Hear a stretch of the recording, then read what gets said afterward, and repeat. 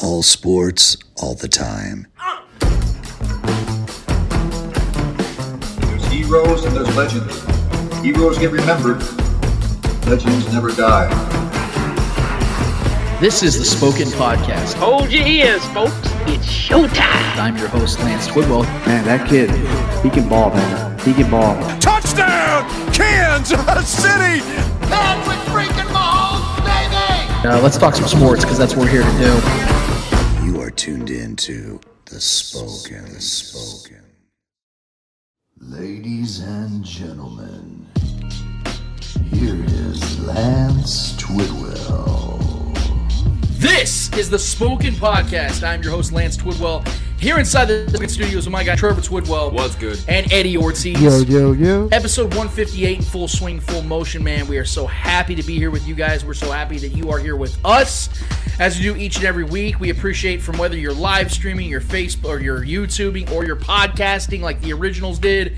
We want to thank you for being here with us, man, because we got a lot to talk about. We got a lot of sports to get to. There's a lot going on. We got all the tournaments going on, getting ready for March Madness. This is one of the best times of the year when it comes to basketball if you follow college sports, which we don't talk a lot about here, but we got maybe takes here or there. We got a great few games coming up today with that. In regards to that, the NBA is going all full-fledged. We have NFL free agency news coming about because this upcoming Monday, the free agency season kicks off, and that is when things really start to get good. We've heard some incredible stories coming out already, things that have been confirmed in the league, across the league, and we're going to get to all that in just a second. We have the Eddie Hour. We're going to get some thought-provoking questions, I'm assuming, from our guy Eddie, and we have, of course, we're going to be handing out some else because we do that each and every week. You guys know, you already know how this thing goes down, man. And speaking of going down, what a freaking week it has already been. Again, free agency hasn't even officially begun yet, and we have heard about trades. We've heard about signings that are not official until Monday, but we know that they're going down. And that's actually where I want to start right here and right now. I hope you guys are strapped in, buckled in, maybe, because I have a lot to say, and I can't wait to get Trevor and Eddie's thoughts on what I'm about to say, because there has been a storm brewing in the AFC West in particular. And that storm has been filled with panic, dismay, and fear. And I am here to be the one to bring some calm to said storm. First off, on Monday, the Chiefs tagged left tackle Orlando Brown Jr. as everyone expected. His cap hit is currently sitting at around $16.5 million, which would go directly against, like I said, the cap. So the Chiefs are going to obviously not leave that as is. They're going to be looking for that long-term extension to obviously soften the blow of that cap hit, bring that down, and also shore up Orlando Brown Jr. for the foreseeable future. According to SpotRack, which you guys know is a Bible to me, his current market value is currently sitting at 5 years, $116.5 million, which is a little over $23 million per year. This is where I stand on this. I would give Orlando Brown Jr. every single penny of that, because Orlando Brown Jr. is worth every single penny of that. Trent Williams is widely considered the best left tackle in football, and at worst, top 3. Well, last season, Orlando Brown Jr.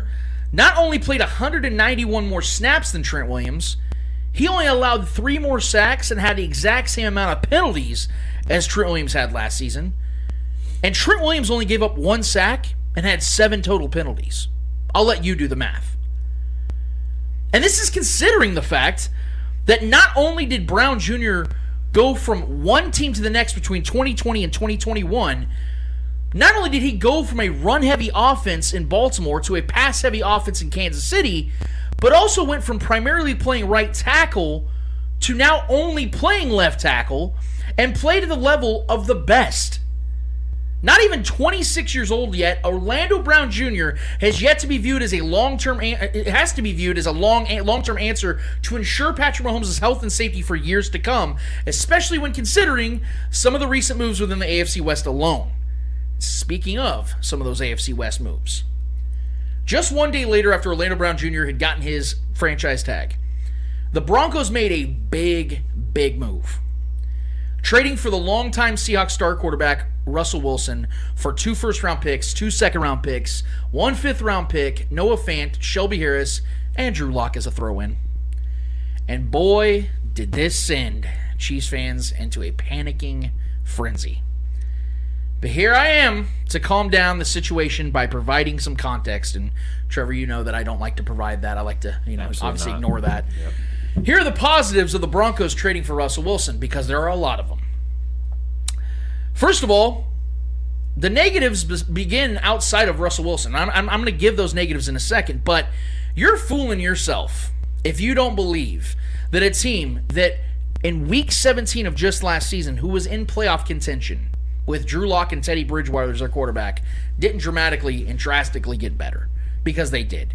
Russell Wilson, coming off the worst season of his career, and we'll talk about all the negatives in a second, but coming off the worst season of his career, still had 25 touchdowns and only 6 interceptions with a 103 quarterback rating. And going to a team now that was a team, again, that was that close to making the playoffs without a top 30 quarterback, you know that this team automatically becomes a playoff contender. We all know that Russell Wilson is still very much a top 10 quarterback. Maybe not a top 5 anymore. For the last 4 or 5 years, he's easily been a top 5 quarterback. There was a time where maybe he was the second best quarterback in football. But I think that time has come to a close. And Russell Wilson, although will be 34 in November, is still showing signs that he has maybe the best deep ball in football. And we know that in Denver with that thin air, that is perfect for what they do out there. Peyton Manning's career was extended because of that thin air up there in Broncos land, because we know that Peyton Manning's arm was never great, and as he got older, it only got worse and worse, and he still looked great almost till the end. This is going to benefit Russell Wilson. This is going to benefit the Broncos, because this is a recipe of, albeit desperation from both sides, but nevertheless is going to make a lot of sense for a team that is desperately trying to get back into the playoffs, because they haven't been in the playoffs in 7 seasons. And this is a good change of scenery for Russell Wilson. So again, I want to make sure and put that out there, that the Broncos are better today than they were without Russell Wilson, just by signing him. But here are some of the negatives. And again, they start outside of Russell Wilson. The Broncos hired Nathaniel Hackett to be their next head coach. He was the former Packers offensive coordinator who did not even call plays for the Packers. Furthermore, they had the 5th overall best defense last season, and that had a lot to do with Vic Fangio, who is no longer there. This, to me, reminds me so much. It sounds, looks, and feels a lot like the Chargers when they moved on from Anthony Lynn to Gus Bradley and brought in offensive-minded coach Brandon Staley to take over. Their offense was good, but their defense dropped 7 spots in scoring defense from one season to the next. Now, here's another few things I want to give out as examples when it comes to why I think there are a lot of negatives as well when it comes to a great quarterback moving on and how the success sometimes doesn't follow them. And here's a list of a couple guys. And some of them actually did work out, but I'm going to tell you why they worked out. The first one I want to give out as an example when it comes to Russell Wilson is Steve Young. The Bucs traded 26-year-old Steve Young to the 49ers in 1987. Young ended up playing 13 seasons in San Francisco, 8 as the starting quarterback, going 78-25 in the regular season, 8-6 in the playoffs, and won the Super Bowl in 1994. Brett Favre was traded from the Falcons at 23 years old to the Packers in 1992, one season after being drafted in the second round. He went 160-93 in the regular season, 12-10 in the playoffs, and won the Super Bowl in 1996 through 16 seasons. Joe Montana. The 49ers traded Joe Montana to the Chiefs in 1993. Montana was 37 years old, coming off 2 seasons where he missed all but 1 game due to injuries. It didn't stop the Chiefs from trading a first-round pick to the San Francisco 49ers for him, nevertheless. Went 17-8 in the regular season and 2-2 in the playoffs and never got to the Super Bowl.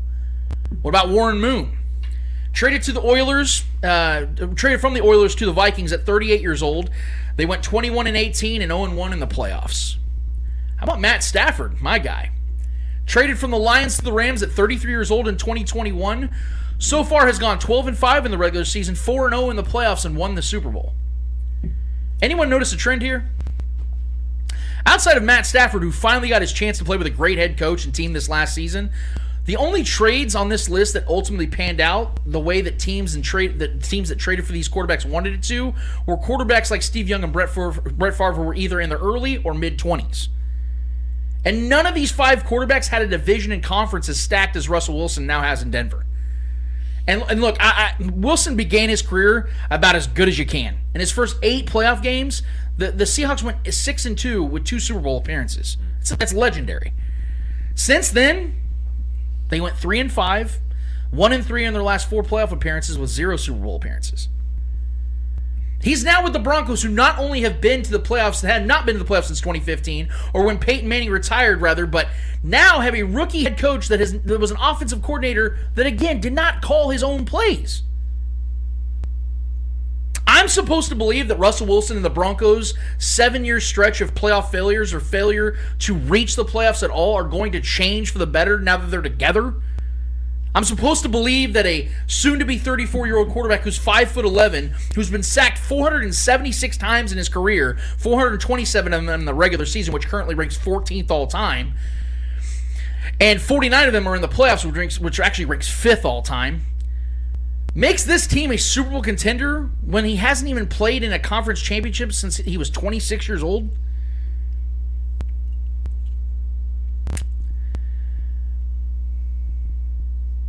I'm supposed to believe that with all this to consider, Russell Wilson is going to elevate the Broncos beyond the juggernaut Bills and the Kings of the Kingdom Chiefs, especially when their defense that many assumed would continue to be great are now going to lose key players to free agency and just fired their defensive-minded head coach, who is one of the best defensive minds in the league.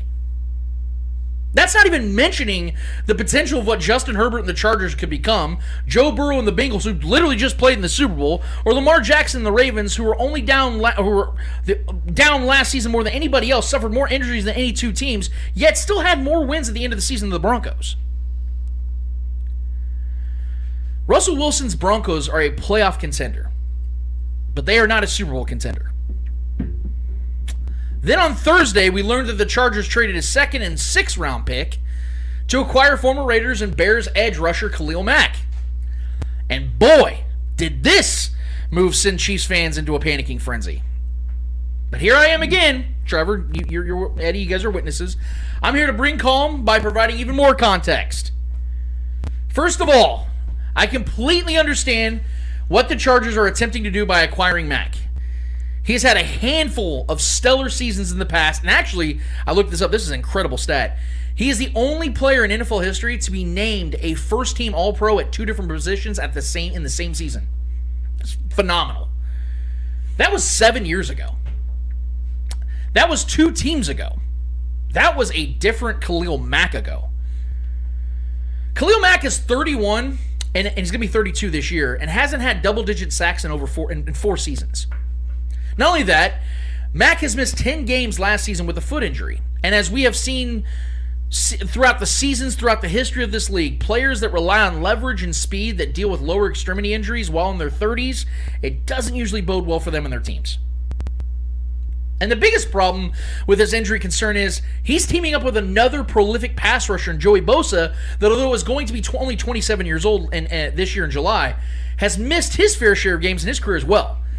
Since his rookie season in 2016, Bosa has missed 17 games and has left several other games with injuries. Joey Bosa and Khalil Mack have missed a combined 28 games since only 2018. That's 7 games a season.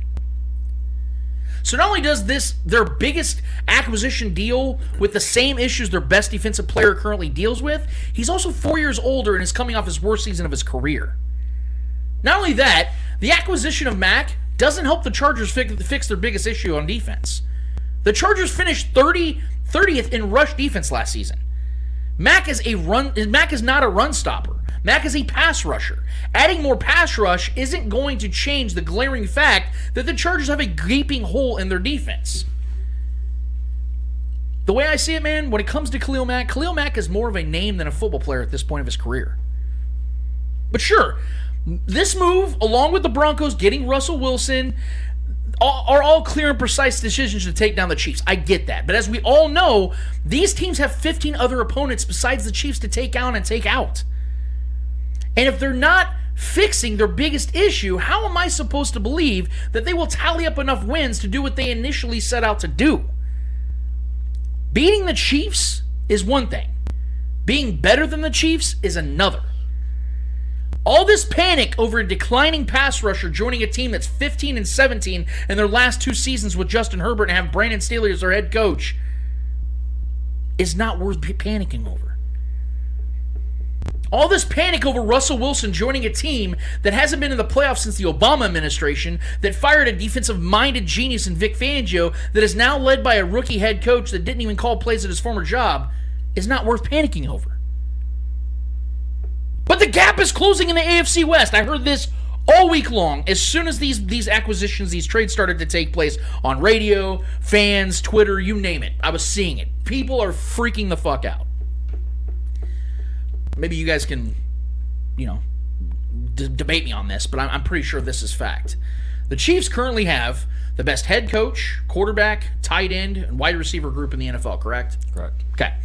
The Chargers have yet to make the playoffs with Herbert, and Russell Wilson has 2 fewer playoff wins since 2016 than Nick Foles and Matt Stafford, who had 0 before this last season. I would get this fear of the Chiefs taking a backseat if Patrick Mahomes was no longer the best quarterback in the NFL. He was an aging quarterback, or they had an aging roster that lost their grip on the AFC West and the AFC last season, along with these moves made by the Broncos and Chargers. I would understand it. I'd be like, look, man, the Chiefs' time is over. None of that is true. None of that has happened. How many games, I want to go down history real quick with you guys. How many games the Chiefs have won the AFC West over the second place team during their six-year winning streak of the AFC West? In 2016, when Alex Smith was still here, the Chiefs only won that by a half game over the Raiders. That was a Raiders really good season. Derek Carr was an MVP candidate, all that. And Alex Smith's final season, they won it by 1 full game. The next season, Patrick Mahomes' first season over the Chargers, they won by only a half game. You guys remember the controversial win in overtime in Arrowhead. The Chargers went 12-4, Chiefs went 12-4, but they had a better conference and division record. The next 3 seasons, the Chiefs won the AFC West in 2019 by 5 games. 2020, they won it by 6 games. And then in 2021 last season, they won it by 2 games. Now, you look at that 2-game margin, you think, oh, they're catching up. In 2021, the Chiefs started out the season with a 3-4 record, and the Raiders won 10 games, who finished second. Yet the Chiefs still won the West comfortably by 2 games. 2 games in a division is comfortable. There was no race, and the Chiefs, again, started the first half of the season with a losing record, and the Raiders won 10 games. Think about how insane that is to think about. 10-game winning team, 3-4 team to start off. This team wins by 2 games. Since Mahomes' era began in 2018, the Chiefs have won the AFC West by an average of 3 games, and more particularly have won it by 5 games in Herbert's record-breaking rookie year, and won it by 2 games in his second season when Herbert's Chargers finished 3rd. The point I'm making is, just because the other AFC West teams are improving their rosters doesn't mean that they're surpassing the Chiefs, who will not only continue making their own upgrades, but the fact that they will still have clear advantages at key positions. The Chiefs have by far the best head coach in the division. The Chiefs have by far the best quarterback in the division. These are not debatable. They're not. The Chiefs have by far the best wide receiver tight end duo in the division. The Chiefs have the best offensive line in the division. These are cornerstones to success, and the Chiefs have the upper hand in all these areas. So although I do understand that it's worth paying attention to these recent acquisitions from the Broncos and Chargers, don't fool yourself into thinking that the Chiefs are going to stand still and not do anything while taking direct divisional competition seriously. Because they won't. They won't stand by. The Chiefs know better than even we do that there is they have a transcendentally great quarterback they have no intention of wasting. Getting back to the Super Bowl is their goal, and the first step in achieving said goal is to continue dominating the division they've won 6 straight seasons. So while others panic, I'm choosing to stay calm. Because the next 4 years, to me, look to be even greater than the last 4. And will it be easy? Fuck no. Nothing is when it comes to the NFL. But as long as Andy Reid, Patrick Mahomes, and Brett Veach are in Kansas City, guys, I will choose to believe that the Chiefs will always have the upper hand. Trevor, I want to start with you. Take this week back. Tell me what you think of these moves. How do you feel? Do you share similar sentiments, or do you feel differently than I do? I'm neutral on the Broncos being called a contender. I'm not going to say they're not. I'm not going to say they are. I do think that's a massive upgrade at quarterback, just not even just for what his skill set can bring for that offense and change, the culture over there offensively, but just his experience. He's a smart quarterback. Can make the deep throws. So it was tough beating the Broncos last year with whatever quarterback they had back there. Drew Lock almost beat us. We almost let that happen. And he ran 2 touchdowns on us. So that happened. So it is going to be that much tougher. I mean, the Chiefs are still the best team. I don't know who's debating that. The Chiefs are still definitely the best team in this division because the game's still got to be played. The players still got to go play and show that they're better than us at some point, but they're not. But we had to fight tooth and nail last season just to scrap by to win this division. It came down to the last games, right? And we were down, and there's no way we can go into a slump like we did last year and expect to make it out of that this year. It's going to be that much more competitive. So if we go into a slump, we're in a tough spot. Like if we do anything similar to last season. So. Yeah, I mean, we've got to improve just as much as any of them did. I expect a lot of moves still to be made for the Chiefs, and we're being patient right now, which I like. Letting kind of things fall into place and get the best deal for certain players and certain positions, certain things we need. And we still have a draft. There's still a lot of things that can change dramatically and be like, oh fuck, here goes the Chiefs. They just got Amari Cooper. Or, oh fuck, here goes the Chiefs. They just got so and so. Bobby Wagner or whatever. So there's still a lot of things, a lot of names that can be rotated around in this league to drastically change everyone's perspective on this division. The Chiefs are still the best team in this division. The Chiefs are still the best team in the AFC. I mean, this is as competitive as it gets, man. This might be the most stacked AFC division I've seen in a long time, with the Bills still very much being the second best team in my mind. Who knows what the Titans are going to be? The Titans just were the 1 seed this offseason. No one even wants to talk about them. Granted, we don't believe in them in the postseason. That's still a tough team to beat. There's so much talent in the AFC. The Mac move, I think that's a great move for the Chargers. It's a lot of money to take on. It's still a lot of money on that contract. $64 million. Right, so that's kind of a... I don't know if I'm a GM, I wouldn't have made that move even if I was the Chargers and you want to have that namesake kind of guy. Like you said, Khalil Mack's more of a name guy than he is in a dominant force in this league. But that's a good system. I think him alongside Bosa, as long as they can stay healthy, that is a deadly duo because we've seen, I believe Khalil Mack is the better player than Melvin Ingram. And Melvin Ingram and Joey Bosa were a dynamic duo for some years there. So I think that can be a deadly force there on the defensive end. Granted, that doesn't help them. That not help them getting after the quarterback better, but stopping the run up the gut and this lack of speed on the edges there, letting running backs run all over them is still gonna be a problem. It seems. But look, man, the Raiders are still gonna be back. They're gonna have moves to make. So this is gonna be a competitive division through and through, from start to finish. I think the Russell Wilson move is huge. I really do. I think that's a massive move for this division. It shakes this thing up. Just like I said, with his experience, and I think that they are, in my mind, I would lean more towards them being a contender than not. I'm talking Super Bowl contender because I love that defense, and I love Cortland Sutton, the receiver over there. I love Jerry Jeudy. I think Russ is going to unlock those guys. They've been held back by terrible quarterback play. And those guys are elite talents in my mind when healthy. Jerry Jeudy is one of the better young route runners and guy that he's still tops in the league at creating space. He's very good at that. That's deadly. You get a guy that can create space with Russell Wilson. That's deadly. And then you got a dominant, tall receiver like Cortland Sutton who can get up and get it and is great in the red zone.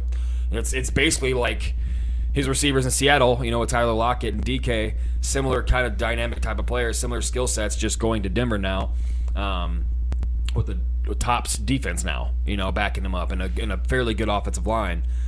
So that's a big change for Russ. It's going to be a big breath of fresh air for him. So he's excited. He's motivated. A motivated Russell Wilson that's been slacking a little bit. I think that's a scary sight in this division.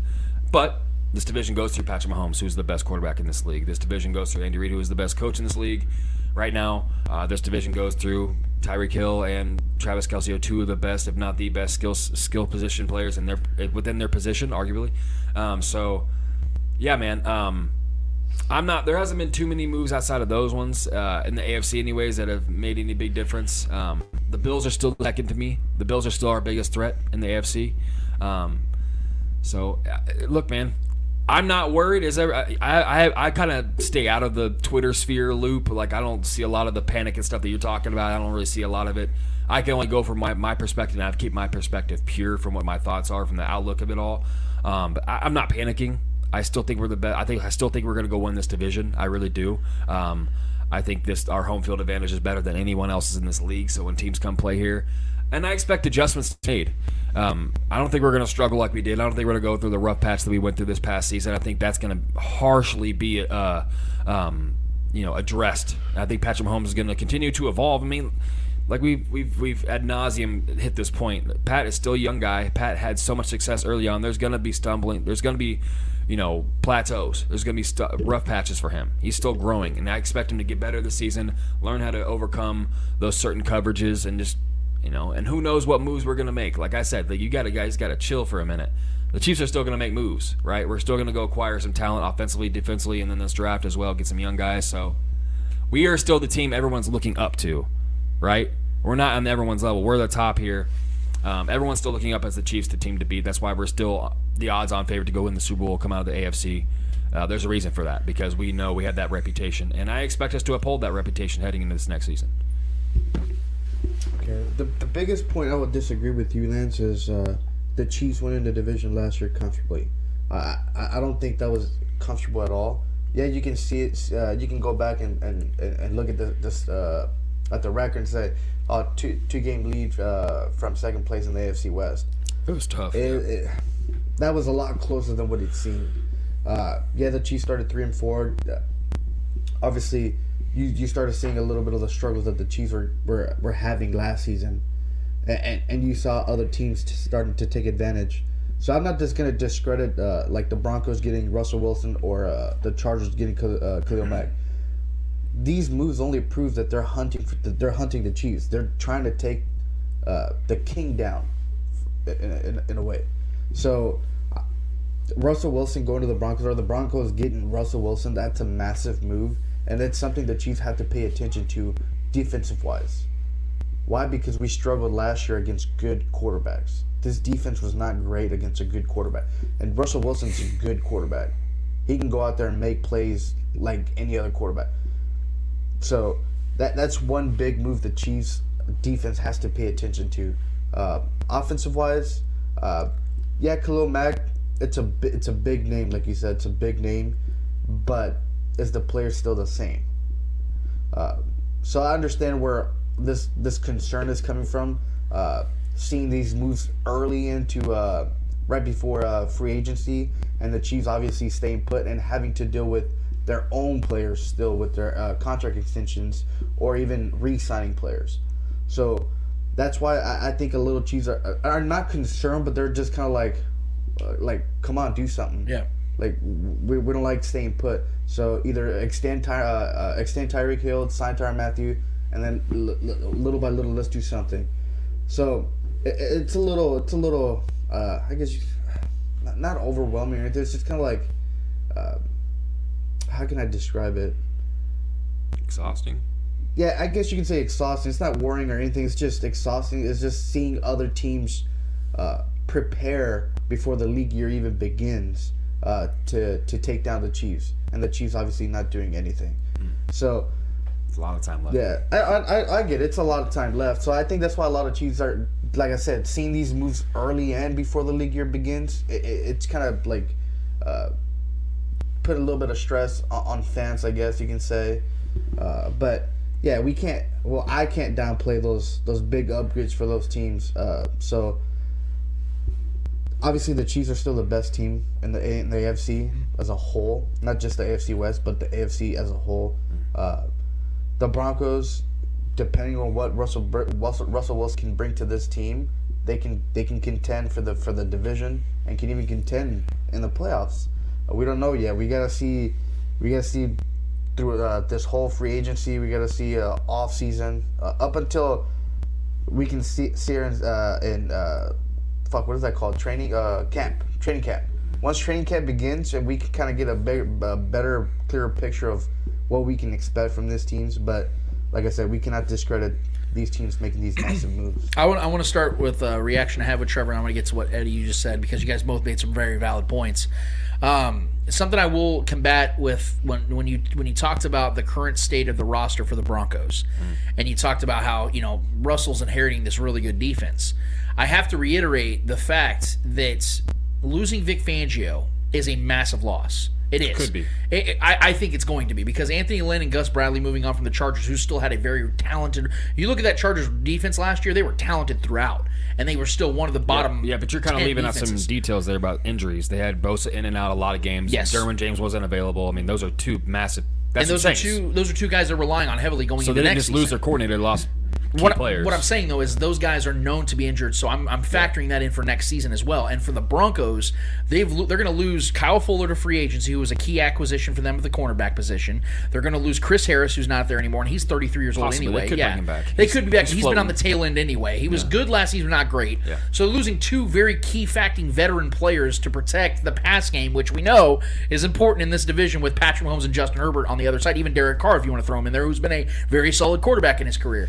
So I get what you're saying. My point, though, is I think there's a lot of unknowns for the Broncos defense moving forward because now Nathaniel Hackett, a more offensive-minded head coach, without that Vic Fangio presence there, who is one of the best minds in defensive football outside of Bill Belichick, that's a massive loss to me, and I want to keep an eye on that. That's all I'm going to say about it. The Broncos could still have a very good defense. I can't imagine it's going to be the fifth best defense I'm not in saying the it's league. going to be exactly what it was last year, but say they drop 5, 6, 7 spots. Yeah. I think the impact from Russell Wilson's impact on the offense is that much better, though. And that's the second key I wanted to get to as well, is that you guys know that I believe that Russell Wilson, right now I have him about the 8th best quarterback. He's seen a quarterback not go turn the ball over because that's all they were getting last year. So he's going to make a dramatic change for this team. He's going to make them a better team. We can all acknowledge that. But the problem is that we're looking on that from the optimistic standpoint. There is also the other side of this. Again, he's going to be 34 this year, which isn't old, but for an undersized quarterback, that is old. Second of all, he had a massive finger injury to his throwing hand, which is something that can linger. We've seen that throughout history. Other quarterbacks have hand injuries. Yes, that's another thing. The other part of this is the damage his body has taken throughout the years. Sure. He is the most sacked quarterback outside of Cam Newton in the last decade. It's a much better offensive line over there. But Cam Newton is like 7 8 inches taller than Russell Wilson, about 40 pounds heavier, and his body broke down. Well, a lot of his impacts were voluntary. I'm just saying that a lot of Russell's taken a pounding in his career, almost 500 sacks in a 10-year span. That's stupid. Yeah. So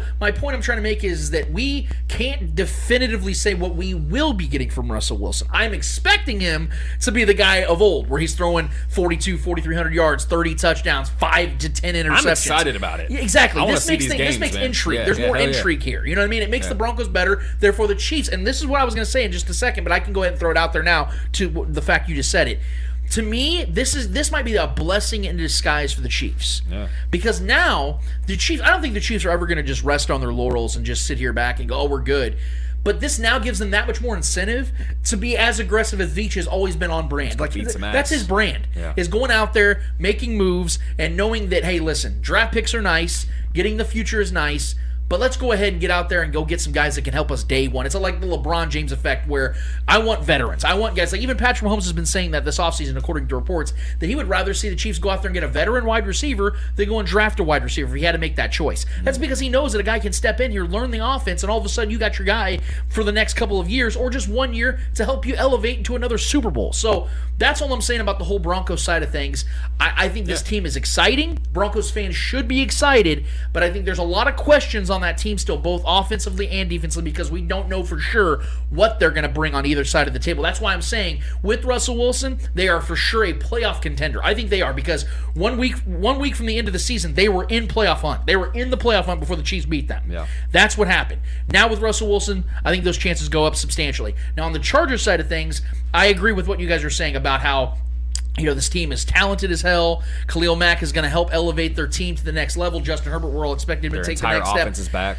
Yeah. Man, my whole hang-up, though, with them is still Brandon Staley. I said this last year, why I didn't pick the Chargers to go to the playoffs. Because I had no idea what the hell Brandon Staley was going to bring to the team. He was actually a defensive coordinator, came over here to the Chargers, and their defense got substantially worse. Yeah.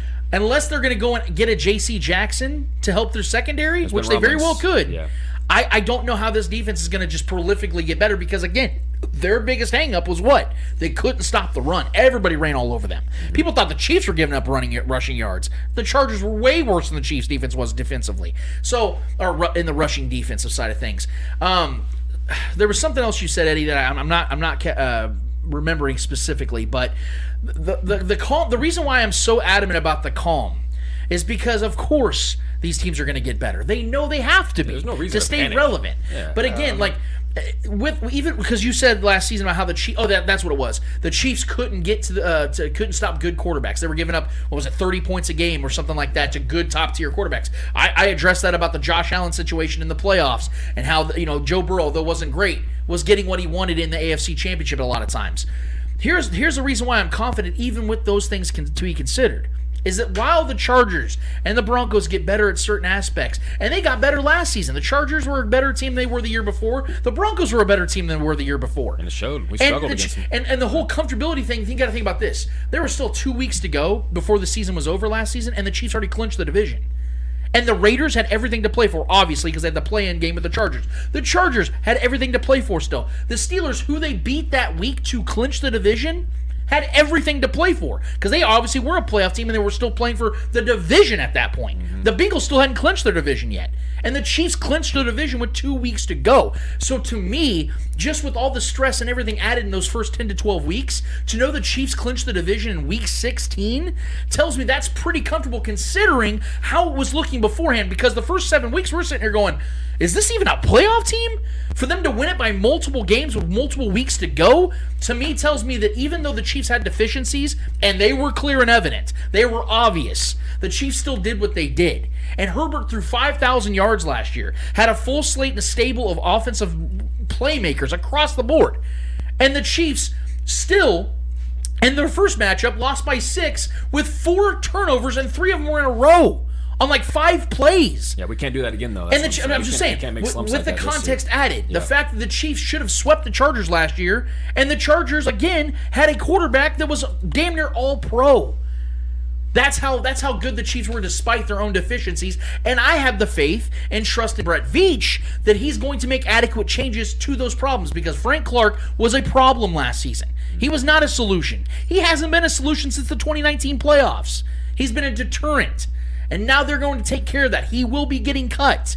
The Chiefs are going to make some acquisitions, whether it's a Chandler Jones or a Von Miller, getting Melvin Ingram back. You will see a veteran defensive pass rusher on this team this next season. They're going to get one of these top-tier wide receivers. I don't know which one it is yet. I'm hoping it's Amari Cooper, because he would elevate this offense to a level they've never been at before. I'm hoping that it could be an Allen Robinson or a Juju Smith-Schuster. DJ Shark would be a nice move. Russell Gage would be a nice move. There are guys out there, and the Chiefs are going to get at least one of them.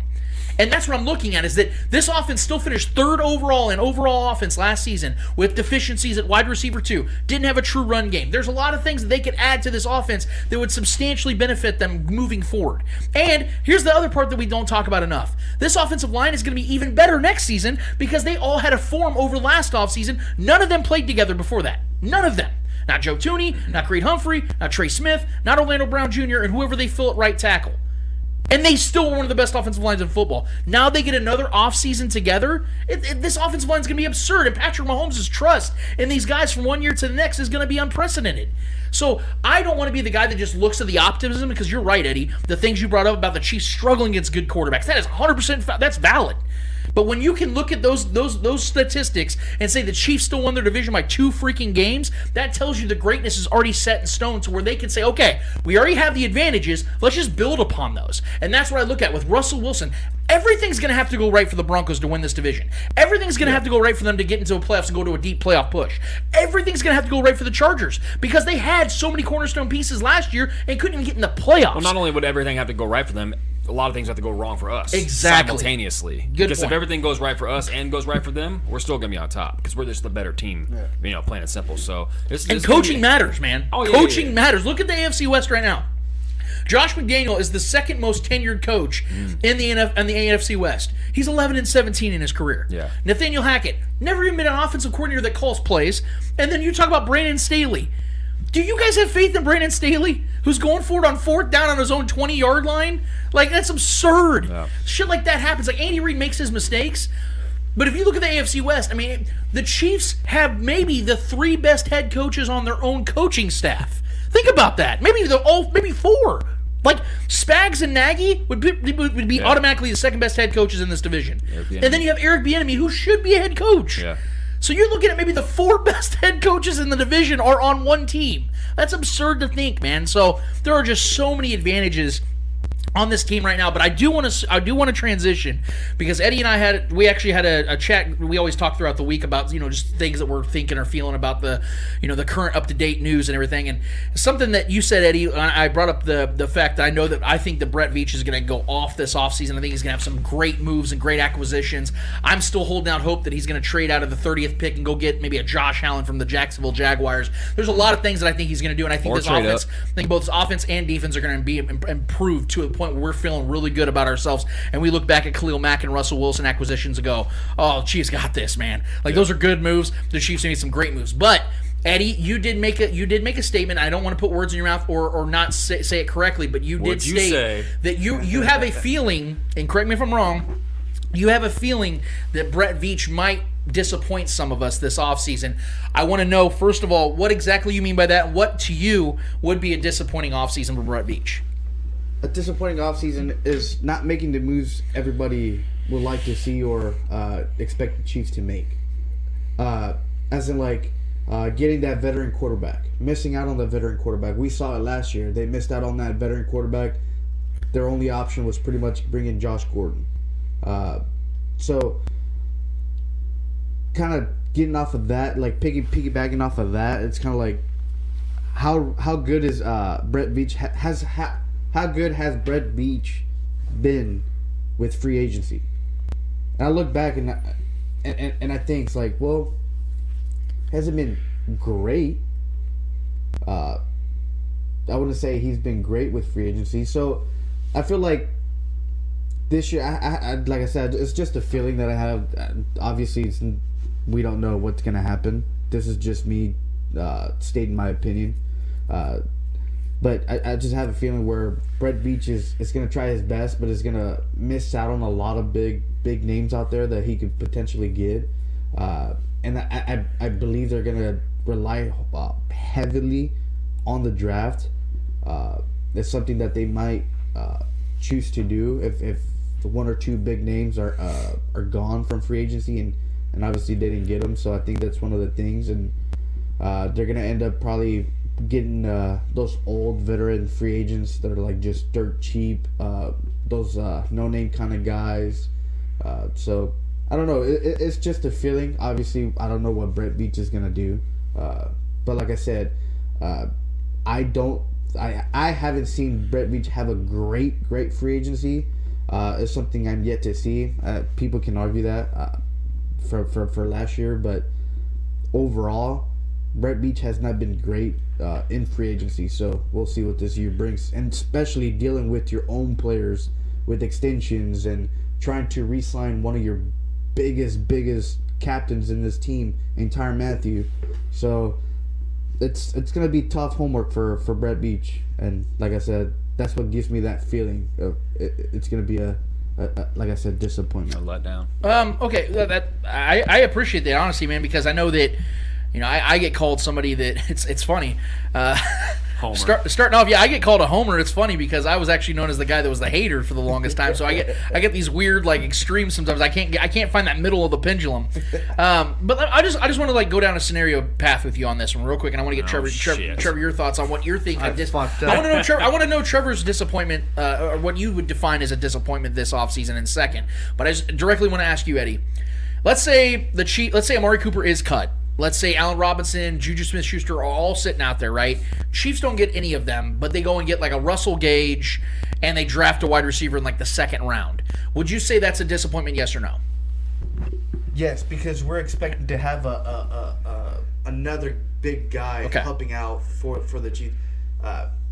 Would it be a disappointment they perform? Obviously, I believe a disappointment would be him not being able to sign one of those three guys, because that's your top three targets. Okay. Because you need those to help your offense succeed.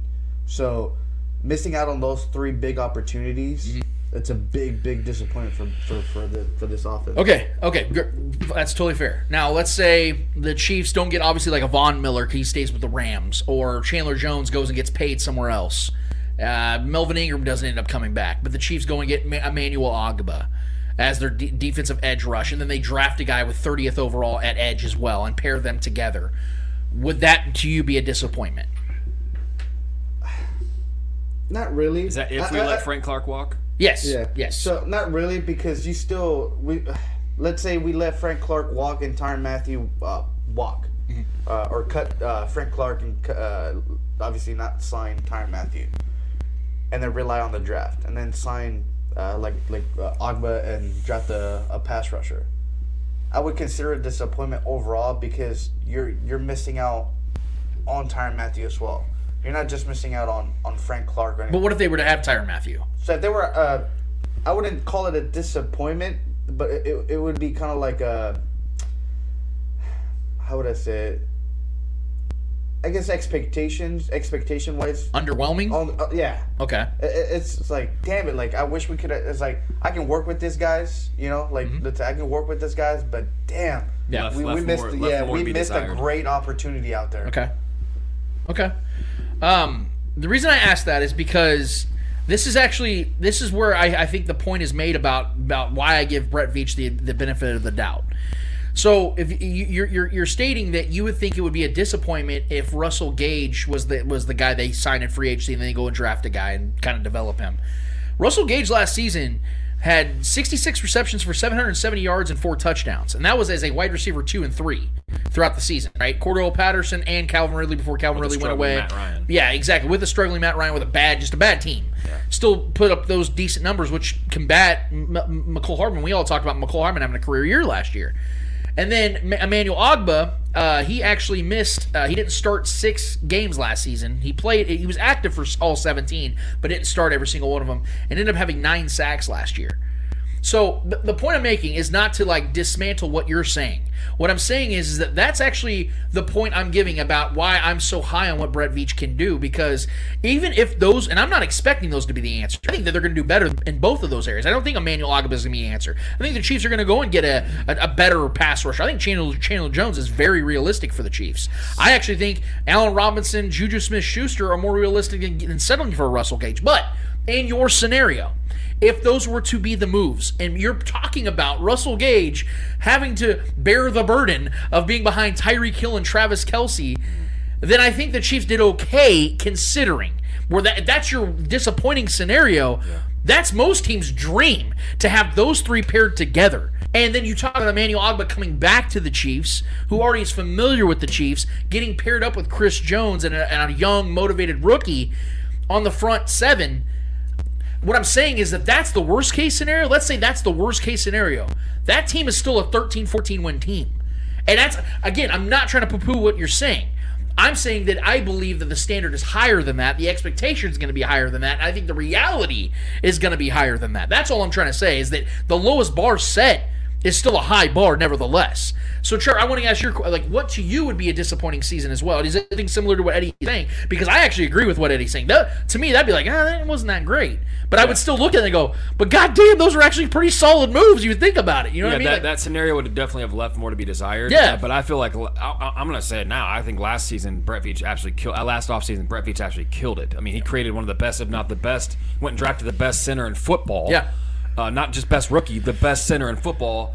And completely revamped with Joe Thuney and all these guys, and just absolutely put together one of the best offensive lines in football immediately on one offseason after having one of the worst. That's extremely impressive. And I expect the only way that this offseason now currently as is and what's happened and what hasn't happened yet so far is if we completely fall flat on the defensive side of the ball. We've got to make a lot of changes defensively. Frank Clark's got to be moved somehow, some way, via trade or just cut straight up. Other names, other dynamic players got to be added to this defensive roster. We need that more than anything. If this offense barely changes, I'm fine. We're still a top 5 offense, top 4, top 3 offense at times in this league. This is still a very feared offense with the weapons we have in place right now. Even if we go get a Russell Gage or a DJ Shark, that would be an upgrade. Any kind of upgrade to this offense. Granted, I want to get one of the bigger names. That was my number one priority, I think, in all of us. Yes, it was. Yes, it was. So we wanted that big, sexy name, Amari Cooper. If he came to this offense, that's the only move I would need to know that Brett Veach made to make this offseason a success, because that is huge.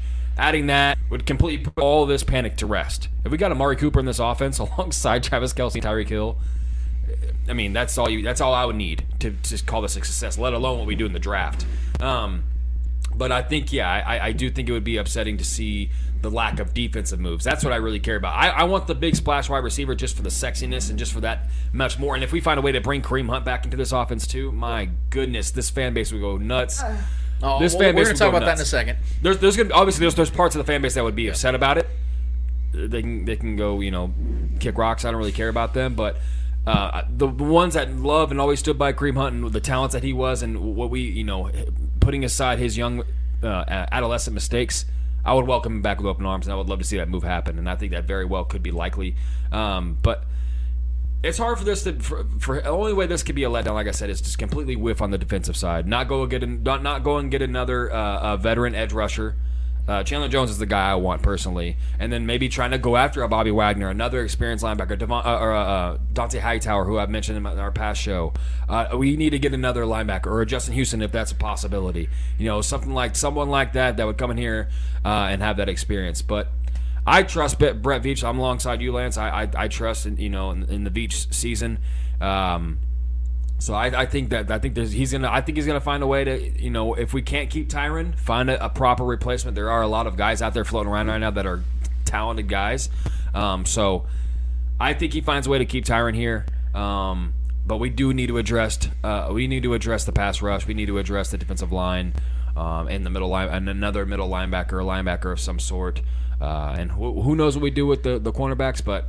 Like I said, man, I trust Brett Veach to make the proper moves for the glaring needs on this roster. The only way I think that this is an ultimate disappointment when it comes to this offseason and Brett Veach and the standards that I have on him, and I think the standards he puts on himself, is if the Chiefs don't utilize the cap the way that I know they can. Well, we all know Brett Veach is gonna go after the guys he wants. Right. It does not matter. It doesn't matter how much money they're wanting, the name. It doesn't matter. He's gonna want to try to go make some kind of offer to get them. You guys gotta understand, this particular offseason benefits teams like the Chiefs more than any other team. Here's why.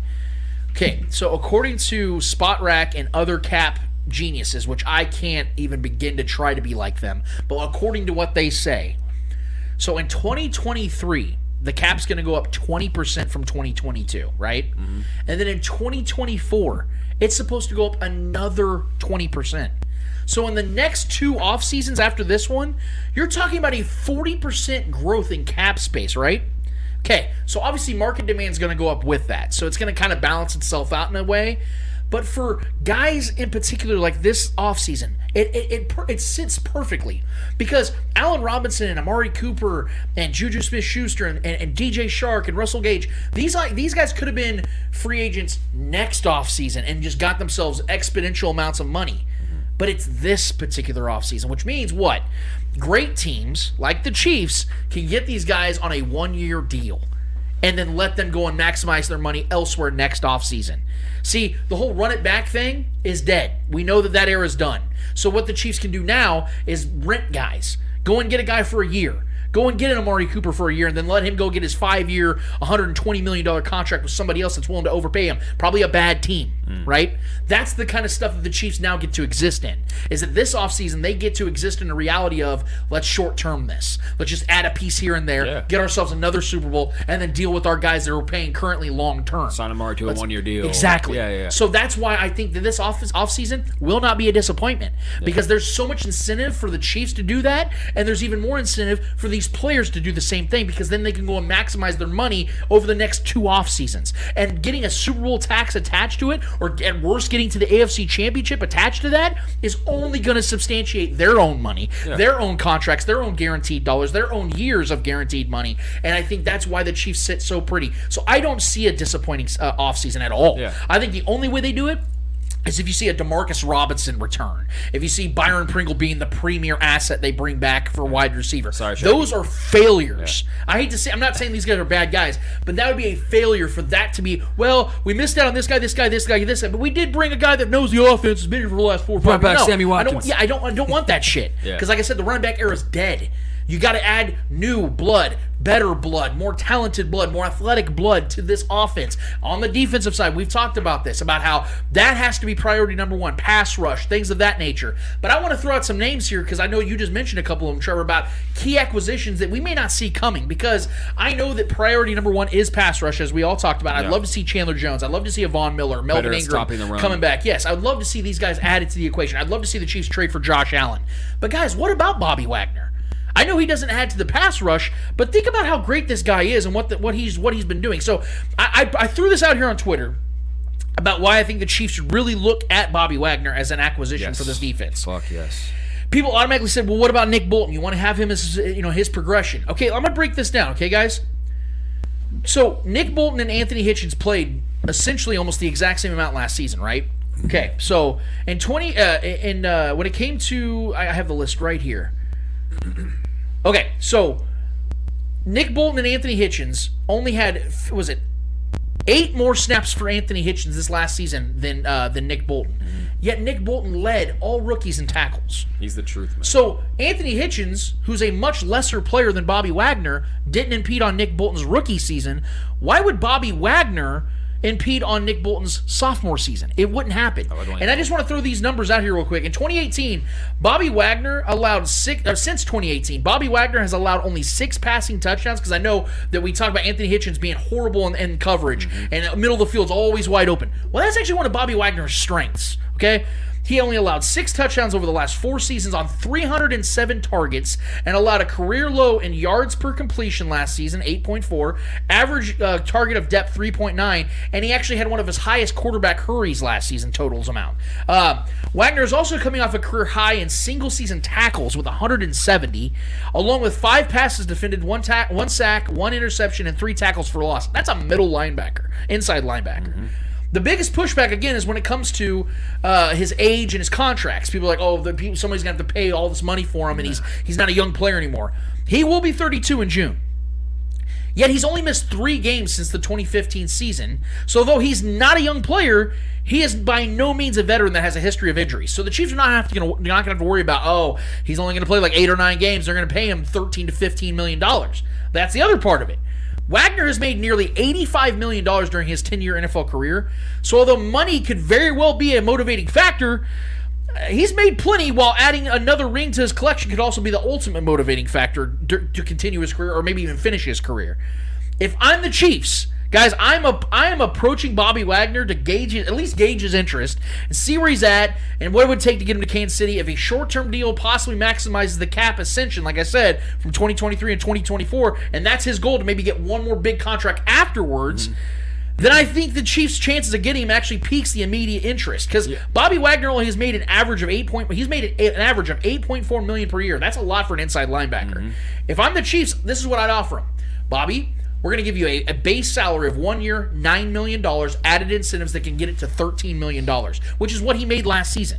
So you're giving him basically next season, because he's going to hit all of his incentives. If you say you get 100 tackles, if you play X amount of snaps, if you play X amount of games, if you get us to the playoffs, you make another Pro Bowl. Oh, and by the way, guys, Bobby Wagner has been a first-team All-Pro 6 of the last 8 seasons. Yeah. So although Nick Bolton is the man, we all can clarify here, he is the guy, right? You're leaving out my favorite narrative, though. Go ahead. If we do sign him, who knows Russell Wilson better than anybody? Boom. Who plays against him in practice every single day? Great. I didn't even that would be the put that together. Best chess piece to add to that mix, knowing Russell Wilson more than anybody, bro, is the middle linebacker that faces him, is eye to eye with him every practice. I'm just saying, that would be the best chess move the Chiefs can make if we go get the guy that knows Russell Wilson, his antics. Add that veteran presence in the middle of the field. His tendencies more than anybody. His weak points more than anybody would be. And again, you're not spending a ton of money on him, because the market value right now is right around $8 to $10 million for Bobby Wagner. And again, if he wants to, one more year, okay, I just want 1 year with a great team, and then I'm going to go get a 3-year deal worth $40 million. All of a sudden, he's got himself another payday. And not only that, he's signing to a team that would immediately be contending for another title. Exactly the point, yes. It's a great spot for him. Adding to a Hall of Fame career. 6 of his last 8 seasons as a first-team All-Pro. And that's not play around either, because the Chargers have a lot more money to spend, too, and they would very well. That would be a huge signing for them. Bobby Wagner, he just makes so much sense for that defense. Yeah, they need that. They need that middle linebacker, so that we need to make some moves. But granted, I like what the Chiefs are doing. I like that the Chiefs are being patient because we don't look desperate. A lot of the teams that are going out there and making these big signings are desperate teams that need those massive changes. Yeah. So you notice all the teams that are confident in who they have right now are kind of the teams being more patient right now with what they're moving, what they're letting go, what they're adding to their roster right now. So be patient. We're going to be all right, man. I want to add a couple more names here, and then we're going to get to the Eddie Hour. Another name that has been in-house for the last 3 years that I think actually is a realistic comeback player is Tyrann Mathieu. So, Arrowhead Pride, one of the most well-connected to the Chiefs source out there, Tom Childs actually had an article that came out this morning that talked about why it's very likely that the Chiefs and Tyrann Mathieu figure this out. Ignore all the tweets. I don't care about Tyrann Mathieu tweeting like a 14-year-old. I don't care about that stuff. I'm talking about the brass tacks here. Yeah. So, according to what they've been hearing at the Combine, because everybody gossips and talks and things of that nature, talk about markets for certain players, certain positions. So, according to the Combine that we've seen, Eddie, we had some breaking news? Not breaking news. Possibly big news. Possibly big news. The Dodgers have offered Freddie Freeman a multi-year contract. So, Yeah, we might have to talk some MLB in a second. I want to get to that because I got some takes on that. Sheesh. But when it comes to Tyrann Mathieu, so the market right now for safeties and for veterans is not heavy. Everybody assumed that guys like Tyrann Mathieu were going to get like 16, 17 million. I did myself. But now it's looking like it would almost be a miracle if he gets double digits per year for his annual salary. So I think the lukewarm, like according to Tom Childs at Arrowhead Pride, it looks like it's going to be a very lukewarm market for veteran free agent safeties, which means that these teams aren't going to be offering a ton of money. The Saints are cap struck. I know that's a team that people have automatically said he's going to go. That's the only team that's really been. But that's the problem. They don't really have the money to do it. Mm-hmm. Second of all, the teams that have the money already have their safeties locked up. Chargers, they have Derwin James. The Bengals have Jesse Bates. Seattle, exactly. Jamal Adams. The Saints did just restructure Kamara's contract. Sure. So they created they have their own. Was it their own safety to worry about? But they're not. They don't even have a quarterback. They're not exactly. a win The now Saints team. have offensive problems they have to worry about. So my point, and what I'm trying to make it, my point is this: is that I think that Tyrann Mathieu is going to price himself out of his own market, and then he's going to come back and go, okay, how do we figure this out? And I think the Chiefs give him a 2-3 year deal worth like $30 million, $30 to $35 million, and he gets what he wants. The Chiefs gets what they want because let's be honest, guys, no matter what you think or feel about the man, he wants to be here. I think the Chiefs really want to keep him for the right price, and I think that's why they've been confident in letting him go out there and test the market. And then you're getting everything in return that you wanted because this defense is better with him than without him. This team's chances are better with or without him. And he ain't going to go to the Jaguars and Jets, who do have the cap money that can overspend for him, but they're rebuilds. You think a 30-year-old safety is going to want to go to a team that's 2-3 years away at best? No, that's not happening. Unless money is everything to him. That's all he wants is just getting 16, 17 million a year. He's a family-based guy. I don't think his woman, and I don't think that'd be a good move for his son. Roots are planted here. City for money. Yeah. Roots are planted here in Kansas City. I really do think he's going to be back here in Kansas City. I could be wrong. But I do think that he's going to get back here. He's going to get himself $30-35 million over the next 2 to 3 years, and then it's just going to move on from the speculation. I think it would be more like I think if I'm the Chiefs, I'd kind of offer a 2-year with a 3rd-year option. Yeah, kind of like even if he gets a 3-year deal, he'll probably only fulfill 2 of those. Yeah, that's kind of how it's going to go. I do expect the Chiefs to go out there and offer him what they believe is right. Obviously, hopefully he doesn't see it like a disrespect or anything. It's reality, buddy. Yeah, exactly. His personality is pretty strong. So yeah, as long as the Chiefs don't do anything to like disrespect him or anything like that, kind of just be like, we'll give you $6 million a year or some shit like that. Yeah. No, the Chiefs have no reason to walk on eggshells. Yeah. So Brett Veach has to go in there and with the what is it with the intention with the intention of bringing him back, not going in there. It's like, well, I mean, if you come back, we'll give you this, but if you don't, oh well. No, it's something Brett Veach's like, okay, we need you, we want you.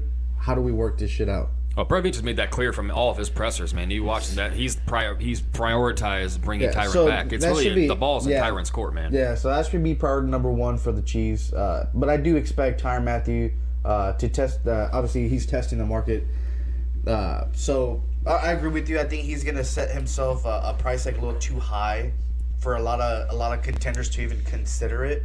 So I think it's gonna give the Chiefs a perfect opportunity to go in there. It's like, okay, man, come back to us. We'll give you this much, and we're gonna contend for this championship next year.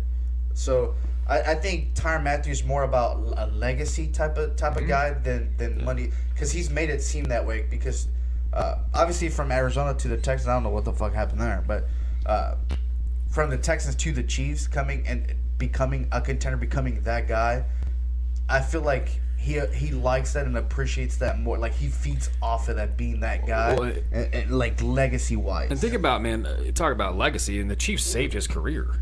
Yeah. We brought him out of the Texans, bro, and he came over here and won his Super Bowl. Like, we made his career that much more of a legacy and added to the lore of Tyrann Mathieu, who was already a polarizing guy in the league. We gave him a ring, man. The Chiefs put him that much closer to the Hall of Fame. He contributed to that. And on the flip side, because on the flip side, Tyrann brought a culture here on the defensive side we have not had in a couple of decades. For sure. So I couldn't thank him enough for what he brought to this team, and I really do hope that it continues because I know, again, pass rush is the key, so we obviously got to focus on that more than number one. So I know the last two names that has dropped have nothing to do with the pass rush, really. Right. But these are guys, like you said, Trevor, Bobby Wagner, who can give us all the cliff notes on Russell Wilson, who's been his teammate his entire career. Yep. And then you have Tyrann Mathieu, who knows this defense, is the leader of this defense, because it's only going to put more pressure on Steve Spagnuolo if you lose Tyrann Mathieu. Because then you have to fill that role, not just from an athletic standpoint, from a leadership standpoint. Like, you don't just replace that guy. Yeah. And unlike Russell Wilson,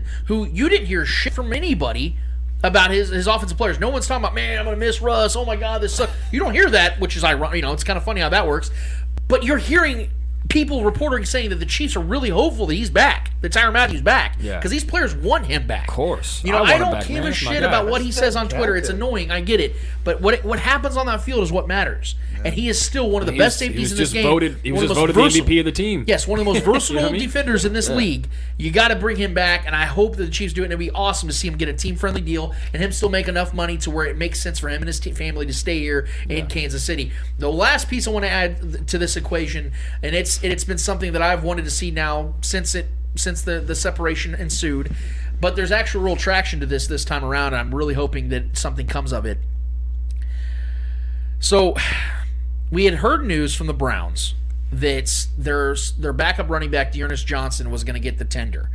What that basically means is that D'Ernest Johnson, being a restricted free agent, he can shop his services to any other team, but Cleveland has a right to match that offer, and if they don't, they would receive compensation if he ends up going elsewhere. More than likely, D'Ernest Johnson will be back with the Browns because of that fact, because no one's gonna be offering a ton for D'Ernest Johnson, who's a backup running back, a good running back, but he's a backup running back, and in this league, that just doesn't happen very often, where teams are outbidding each other for a guy. Nick Chubb is clearly the guy there, which leaves one name out, and that's Kareem Hunt. Kareem Hunt is set to make a little over $6 million this year and has no dead cap money, which means the Browns can just get out of it. They can just outright cut him and lose no money because of it, or very little money. I think it's time that the Chiefs bring him home. I really do believe this. Kareem Hunt is currently, as we're talking now, he's been out in Hawaii with Patrick Mahomes because Patrick Mahomes just got married. Getting married. Yeah, he's getting married. Still a chance. But he's been out there. He's been out there with his old teammates. According to what I've been being told, him and Kareem Hunt and Andy Reid have actually been talking a lot at the wedding situation they got going out there. Yeah. It makes so much sense. The prodigal son. For the Chiefs to do this for a lot of reasons. One, Kareem Hunt's not going to cost them really anything. He's going to have low demand, high incentive, and he's only 27 years old. If you guys remember, man, what 2018 looked like with Kareem Hunt in this offense, I mean, guys, through 10 weeks, the man had 14 touchdowns. Think about that. He already had over 1,000 all-purpose yards and 14 touchdowns through 10 weeks. I don't expect Kareem Hunt to even be that guy. I don't expect that guy to be back because that was just 23-year-old Kareem Hunt. Clyde, bro. But you add him to this offense. Shit. Yeah. I know people. Listen, I'm going to clarify something real quick, and it's outside of the football realm. I know, and I understand, and I really do understand why some people don't like the idea of him bringing him back because of the fact of what took place at that hotel back in Ohio before the Chiefs ultimately cut him. I get it. But again, I will reemphasize this fact. The Chiefs didn't cut him for what happened in the video. They cut him because he lied about what happened in the video. Let's make that the point number one. Second of all, unless Kareem Hunt or any other player, just like Deshaun Watson, who we'll talk about, I'm sure, in the Eddie Hour, because of the fact that these men are free men and are free to work, if they're allowed to be in the league, if they are there and they're not in prison, they should be allowed to go wherever they want. And if a team thinks they're good enough to add them, that is their right. I don't think that it's wrong of a team to add a player if he even has a past, because we've seen players throughout history in all leagues and all aspects of life have pasts and work through them and get better as human beings, as athletes, as a whole. And which coach has been a guy significantly known for doing that giving guys second chances. And again, Eddie, we talked about this before the show. Who are the people that did not close the door of a potential Kareem Hunt return in the future when they cut him? It was Brett Veach and it was Andy Reid. I'm not saying this move's going to happen. What I'm saying is that I hope it does, because the Kareem redemption story would be so awesome, and he would make this offense that much better because he fit it seamlessly, and he's still young enough to give this team something they have been missing out of the backfield since he left, which is a legitimate threat in both the pass and run game in one singular player. I hope it happens. I'm really rooting for Kareem Hunt, regardless if he comes back to Kansas City or not, because I want to see his story to continue to ascend and him as a person to continue to ascend, and I hope it comes back here. I know his family's in support of him coming back to Kansas City. I know he never wanted to leave Kansas City. I know the Chiefs never wanted to part ways with him. It was an ugly situation. That's the past. It was 4 years ago. I hope they can bring this all back together. That's the one run it back. That's the one run it back I want to see take place. Yeah, I know. Bieniemy would be happy to have that stud back, man. I know that's for sure. So. Yeah, I'm hoping it happens, man. Those are just a couple, because this is the off season, man. Our wants, our desires, our needs of what we want to see this Chiefs teams do is going to change week to week. I know we already put out our top 5 list. Man, my list is all over the place right now because I could not want Bobby Wagner and Kareem Hunt more than I do right now. Now, unlike Bobby Wagner, Kareem Hunt is still technically on contract. But it does look like the Browns are probably going to make that decision to save some money and get out of that and focus on Nick Chubb and Dearness Johnson being their stable. We'll see what happens. But in the meantime, we're going to leave those conversations right there. We'd love to hear from you guys. If there's any comments on the thread, we'd love to hear from you guys. Let us know what you guys think. We'd love to hit us up on YouTube. Let us know what you guys think about whatever we're talking about today. If you have your own thoughts, I know we don't do the Monday mailbag anymore, but that's why we have the live stream so you guys can chat with us and we can react to whatever it is you're saying. But in the meantime, Mr. Eddie Ortiz, Mr. Yo, what is in the Eddie Hour this week? Ooh. What do you want to start? You want to start MLB? Let's do it. Let's get right to it. All right. So the Dodgers reportedly have offered Freddie Freeman a multi-year contract. What could he bring to the Dodgers if they do sign him? Former MVP, a World Series MVP, and a future Hall of Fame player that's still very good. I think Freddie Freeman, if I'm not mistaken, is only 32? I think it's 32. Let me look that up. Okay. He'll be 33 this season. And if we know anything about baseball players, you stay healthy, you play well throughout your prime years, you usually have a long career left. I can see Freddie Freeman being one of those guys that has another 4 or 5 years of really good baseball left in him. Because he's primarily stayed healthy. He's had some injury concerns, this and that, but this man's made a ton of money. He's now won a World Series. I think the World Series is what's motivating him, which is why I think it'd make all the sense in the world for him to go to the Dodgers. Because the Dodgers are still one of the most formidable, respected, and most talented teams in all of baseball. I think it'd be perfect for him to ride off into the sunset on the West Coast. He's earned that, man. He's carried some bad Braves teams over the last few years, and then they finally got good. And then they win the damn World Series without their best player, Ronald Acuna Jr. I mean, my God, man. So, but on the flip side, if Freddie Freeman was to decide to stay with Atlanta, it would make all the sense in the world, too, because they just won the World Series, and they have one of the best offenses, one of the best teams in baseball, good pitching staff. Ronald Acuna will be back next season. I expect him to tear the cover off the ball. He's a damn good fielder as well.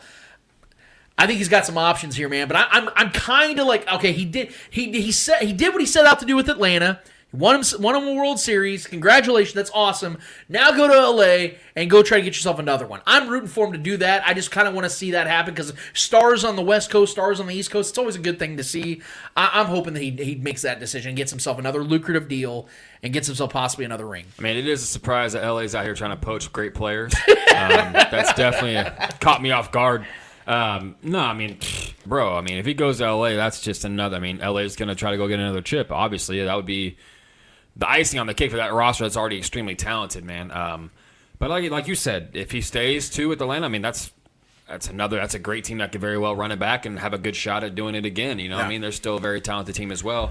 The game of baseball has got to get started before moves can be made. But that's well, it's officially back April 7th. Yes. We'll see how things go from there to there, but they did agree on a lot of things, which is great because the universal DH is going to be implemented. That's cool. Which I'm excited as hell about. Yeah. Because then maybe Poppy can come and join the Florida the Marlins. Like, hey, I'm out here in Florida. What's up, man? I can play play DH for an NL team now. 43 years old. Fuck it, let's do it. But yeah, not much more to add to that. If that happens, that would obviously be a juggernaut move for the Dodgers, and they would immediately be the favorites to win it all. still an extremely talented roster in every position. So, yeah, I mean, that would be a blockbuster move for sure. All right. Well, obviously, MLB's back April. Was it April 7th? April 7th, yep. With a full schedule, I believe they said a whole 162 games are still... That is the plan. Yep, so... I want to get your thoughts on that, but here are the biggest rule changes with this new agreement. And I'll read them out to you so you can kind of get an idea of what's to come this season. So there's a 12-team expanded postseason, universal DH, 9-inning doubleheaders, no runners on second base to start extra innings, Thank God. draft lottery for top 6 picks, a 45-day window for new rule changes starting in 2023, pitch clock ban on shifts, larger bases can't happen until 2023 season. Players can't be optioned to minor leagues more than 5 times in a season. And then the last one, measures aimed at limiting service time manipulation. Manipulation, yeah. The only one of those that I really just absolutely hate is banning the shift. I get it that people don't like the shift. I understand that. You know what else people don't like? Cover 2 defenses in the NFL. But you know what they do? They work. Be better. And teams have to adjust. Hello, Chiefs. They had to do it, right? I hate the fact that they're banning the shift. That is such bullshit, man. Zag, man. That's such bullshit. Yeah. I mean, look, man, it doesn't look great. It doesn't look great being like you have your fucking third baseman at second base. I know that sucks and it's ugly and it looks bad. It makes sense when you have dead pull hitters on the left side. Y'all remember Jason Giambi? Y'all remember David Ortiz? Those dudes just pulled every single time. So when they're not getting elevation on the ball and it's going to be a sharp grounder, you want to have as many defenders on that right side of the field as possible. It feels like when the NBA used to ban the zone defense. Remember? In the zone defense? Yeah, it was so stupid. Like, what? Why would you ban something that gives an advantage for... Oh, because it helps the defense for once. Illegal defense. God forbid. God forbid the defense can have maybe an advantage cheating. at one time. They're playing good defense. Like, I mean, my God, man. Yeah, I understand. The other ones I'm in pretty much support. I love the universal DH. I love the pitch clocks. I love that stuff because, again, you're talking about a different generation of fans and you're trying to entice more people, man, because your base is getting older. The average age of people that watch baseball in their late 30s. Mm-hmm. That is unlike anything else. In the NFL, the average age is 19, 20, 22 years old. That's what you want, is to have the next generation of people watching your sport. Yeah. And second of all, they got to learn more than anything how to fucking market their superstars. That's the biggest thing. If Mike Trout walked around with the legends in Kansas City, no one would know who the fuck he is. Yep. But if you go and get LeBron James, I get it. He's 6'8", and so you're probably gonna be like, that's LeBron James. Holy shit! I get it. My point though is, you just saw his face. You know who he was. Yeah, if you saw Patrick Mahomes, you know who he was. Steph Curry, yeah. You see Mike Trout, the best player in baseball. Who the fuck's this white guy standing next to me? Hey man, I was in line first. You know, that's what you would do. You wouldn't be asked for the autograph. You tell him to take a spot. Yeah. That's the point, man. Baseball's got to get better at this. I saw a picture of when the Players Association and the MLB were meeting last week. They had a picture of like the 11, 12 players that were there to represent with Tony Clark, the head of the MLBPA, the Players Association president, and myself. I couldn't name half the guys. Yeah. And I was ashamed. I'm a baseball fan, and I was looking at it going, who the fuck is that? And that's not fair to the players, man. Who the shit is that guy? Yeah. Are you white? I can't even tell who this guy is. You know what I mean? Like, it looks like David Arquette. Like, who is this? Like, I couldn't tell who these people were, dude. That's not fair to the players. These guys I saw Max Scherzer in the background looking pissed off as usual, but it was upsetting me as a baseball fan that I couldn't name some of these guys. That's ridiculous. A sport that shows their face, that you see 162 times a season. That's their biggest hang-up, but I am glad baseball's coming back. I know Jeff Passan's glad that baseball's back, because holy shit, he got hacked on the day that the announcement came out, by the way, on Twitter. So Jeff Passan held an L this week. Well, but we got baseball back, which is important, and there's progression being made, which is the key asset to all this. Yeah, I mean, I don't have much more to add to that. Shortening the game with the 9-inning doubleheaders is cool, too. I like that. Some of these games are going on for far too long. There's like 4 or 5 hour games at times, man. That's just outside of being there. I'm not a baseball guy. What's a 9-inning doubleheader? What does that mean? So doubleheader is when you play 2 games in one day. Oh, gotcha. So it shortens so say both those games go into extra innings, you can't do that. It's 9. It stops at 9 innings. Yep. I like that. That's a cool rule. I like that they added that, because that's not only good for the player's health. It's just good for the game, man. So they're gonna start adding ties. Is that There's probably going to be some more ties, but I mean, well, honestly, they don't have ties in baseball, but well, the back-to-back doubleheader Yeah. thing is what's going to keep that from happening to where they Right. don't have ties. You don't have these games that go into the 19th fucking inning. You know what I mean? They're going to have cutoffs. I think do the rule thing again. Show me the rule that's thing what I again said. about The the doubleheaders. 9-inning doubleheaders is what Yeah, it it says. says 9-inning doubleheaders. Yeah. So doubleheaders will have 9 innings. They're not going to do like these extended games. I think that Yeah. they're So, but what if they go into the 9th going 1-1? What the fuck's gonna happen? If there's that's no what I'm tie? saying. Yeah, I don't know. So they're gonna start tying now. They might have added. I really ties. hope they don't add ties to baseball. That's just gonna be like So many MLS. games too. That's going to be tough to like start mixing in ties. I'll have into to the, Google that. yeah, I don't know. That Once we get to the next question, I'll Google it. shortening the game of baseball and making it more of an efficient, tight game would only be better for the sport because My thing- attention spans continue to drop. Yeah. So, So yeah, I mean, extra innings is the DH thing is cool for sure. they should to finish the game. They should have like a home run derby at the end. Just Sudden death, like like a 10-second whoever gets the most like home runs in 10 PKs. seconds. Yeah. it's like PKs. Yeah, that, something like one that. of the rules for the pitch clock what I really liked was I think it was you get 17 seconds if there's nobody on base, and if there is somebody on base, I think you get 19 seconds, which is perfect because if they don't put those pitch clocks on there, Yeah. dudes are just going to stare the guy on first base down and Yeah. they just keep chucking it over there, chucking it over there, chucking it over there, and the game just gets delayed. It's like one of those gifts that keeps replaying. And Yes, it just, like, goes on baseball forever. is already a slow sport as it is. Yeah. Even back when I was like playing baseball, I used to think that I'm like, God damn, can we just move on with Yeah. this shit? Like sometimes there's just too much strategy. That's why games like Risk are only played by people that are absolute brainiacs because people just get sick of it after a while. That's what baseball has become, and I'm glad that baseball is moving in the right direction. And the marketability, like you said, the marketability is the biggest downfall of the sport. They God. refuse to market their players, and there's so many great personalities in baseball, dude. Some of the best in sports. Like the fact that personalities. Fernando Tatis is not like one of the biggest premier stars in American So sports many good is a personalities. crime against Yeah. humanity. Yeah. Because that dude is fucking awesome. Bryce Harper's trying everything about to him's be cool. a guy, but, yeah. Okay, so according to this article, it said traditionally doubleheaders would be 2 9-inning games, but in 2021 they were 7. Okay. So they're bringing back the 9-inning game. Okay. Oh, okay. I got you. So they're still going Oh, to so they were only 7 before, so they were even shorter. well, just last year. Yeah, I just got a text from Shaggy Shane. He just said the same thing. That Okay. he just confirmed that Shows too. how much I know about baseball, but Yeah. yeah. That's what I was trying to figure out what you were exactly saying. not- like, yeah. well, yeah, So that's I'm how it guessing- should be. So, yeah, so I I'm was, guessing they're going Okay. back to 9. Okay, good. 9-inning games, and then obviously extra bases can go. I don't up to watch until the 20. postseason, so that's it's not I'm being perfect, honest, unless but it's the Royals. good business is when both sides compromise, man. We all know that. That's so. This is good business. It's not perfect, but we're getting back. All right. Let's see. Which one do I want to ask you next? All right, let's get UFC. UFC 272. We saw Jorge Masvidal against Colby Covington. Reactions. Oh, I'm sorry. I just watched the fight again. I apologize. I dozed off. I told you guys this is how it was gonna go. was bad. Masvidal's been done, man. He's been done for a long time. And Covington is a really good fighter. I can't stand the motherfucker, but he's really good, and he just outclassed Masvidal in every way. He outstruck him. He controlled the fight. He took him down like 8 times. It was just an absolute domination, and I felt the UFC card was just bad in itself. Like there was a couple good fights. When Holland knocked out I forgot the fighter he fought. He was a legend. I feel like an idiot, but Holland knocked out a guy, TKO'd him. In the second round, was getting choked out at the end of the first. Was putting up the thumbs. That was a very entertaining Oliveira. fight. Oliveira, thank you. Yeah. Oliveira, he beat Oliveira, and that was a good even fight in that first round. Yeah, Oliveira's a Holland, scud. Holland, he's a legend in the making. I bro. like this kid a Yeah, lot. he just Yeah, was like, I'm bro. good. Next round, beat the shit out of him. So like, there were some good fights in the middle of the card, but that being the main event was just criminal, man. I hated that card so much in regards to the build up for that fight because it was a joke of a fight.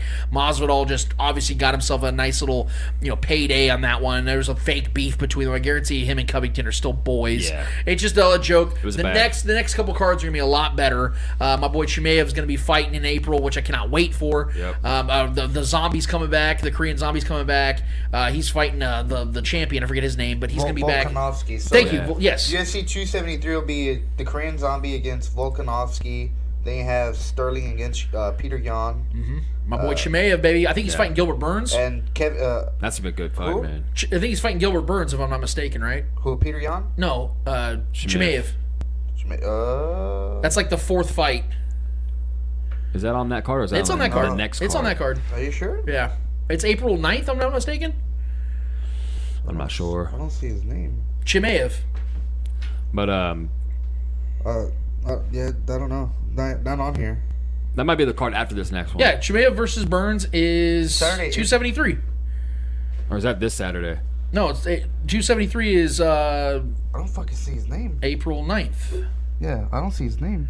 Yeah, he's on the card. Oh yeah, he's the first fight. On the main card.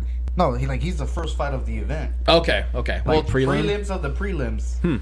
Chimaev versus Gilbert Burns is the first of the prelims. Yeah. Well, I'll be watching that one. Well, regardless, my boy Chimaev is 10-0, going against a very good fighter in Gilbert Burns, and he's gonna whoop that ass. Yeah. And that's gonna be a card I'm Burns very is a much fighter, looking though, for. man. Yeah, Don't- Burns is a don't- damn good don't- fighter. Shit, Yeah. Kelvin Gastelum is fighting Imavov. So That's a That's good. gonna be a that's damn gonna be good a card, man. It's gonna be a good fight. Yeah. Yeah, I mean, Colby threw, Jorge around like a rag Masvidal, you know what I mean? So it was bad, man. It was rough to watch. But I yeah. ain't even going like he caught him though. He fucking. He should have Jorge capitalized. caught him. But he has no stamina, bro. His stamina is trash. he did get him. His But stamina then you is see trash. Muscle was walking towards him. Yeah, dude. Like he let me down. He let me down, man. I was going for my boy. He's got to hang him up. It's time. Yeah, it's bad. He said he'll be back too. Yeah, next time I hope he fights like, freaking Matt Serra coming out of retirement or something, because he ain't fighting anybody worth noting anymore. They're all just gonna whoop that ass. Yeah, he's done. His endurance was just non-existent. Every time he got pinned up against the cage or on the floor, he just couldn't move. He couldn't budge. Like it was just all he had was a chance. Only chance he had was the standing game. Maybe catching him, and he caught him once in that really good one, but he didn't capitalize because he didn't have the gas. Right. The Oliveira fight was my favorite fight of the night. That was a fun one. Holland, man, I gained even more respect. I've watched him fight a couple times before. He wasn't fighting big names. That was by far probably his biggest fight of his career so far. So that was impressive. I love his personality. That's one thing I will say that the MLB doesn't do that the UFC is great at is capitalizing on personalities of their fighters. And it's fun to watch these guys grow. And I'm excited to see what Holland can become in this league. He could definitely become one of those like notable guys, personality-wise, in prize fights and things like that. So it was a good card overall. The main event was one of the worst fights of the night, unfortunately. But glad I didn't pay for it. That's all. Yeah, I didn't pay for it. All right. Coach Pop is now the record holder for most wins in NBA history. Thoughts on that? Yeah, he also has the most 50-win seasons. He's won 5 NBA championships. He's been to, I believe, 7, if I'm not mistaken. Yeah. He's only had like 3 or 4 losing seasons. Not even, how many losing seasons did he have? 2. That's one was, insane, I believe, bro. last year and the year before that. I think they were like back-to-back. Yeah, but and that was like year transition. 27 and Yeah. 28 as a head coach. And Yeah. he obviously hasn't had the superstars that he once had. It's hard to market in San Antonio. So you get what you get, man. And I think that obviously he's at the tail end of his career, 73 years old. But I will say this, man. For the longest time, I have felt that Greg Popovich has been the best head coach in NBA history. Maybe not the most successful, but I think the best. Yeah. Because of what he was able to do for as long Draft. as he did it. For as long as he did it. To be able to get a superstar like Tim Duncan to humble himself into becoming a guy that went from being a role player in his first season with David Robinson being his team and winning a title that way, to then winning 3 more as the best player, and then ended up becoming a role player again in his final championship. When he did it, to be able to get a superstar player to do that, Right. with Manu Ginobili there, with Tony Parker there, with Kawhi Leonard there, with Michael Finley, with Bradley Avery. I'm sorry.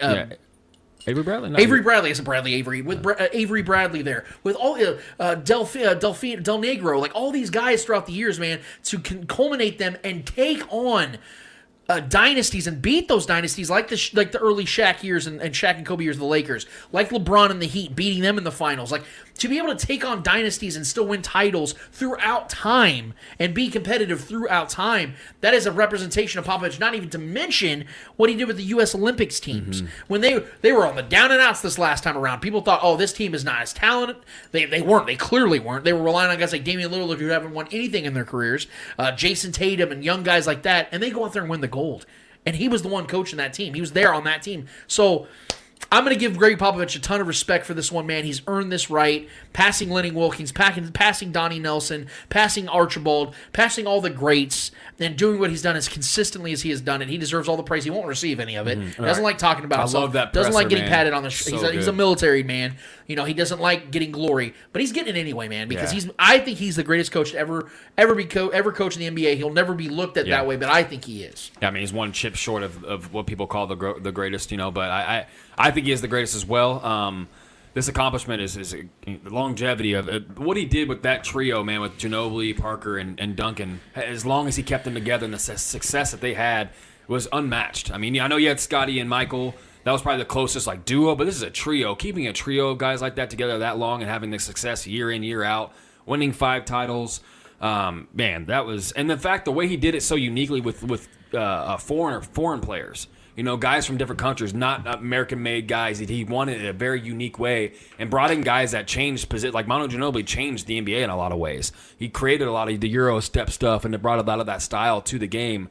And a lot of players, modern players, will credit Manu Ginobili for that. And he saw those things ahead of time. He was very much ahead of his time as far as scouting talent.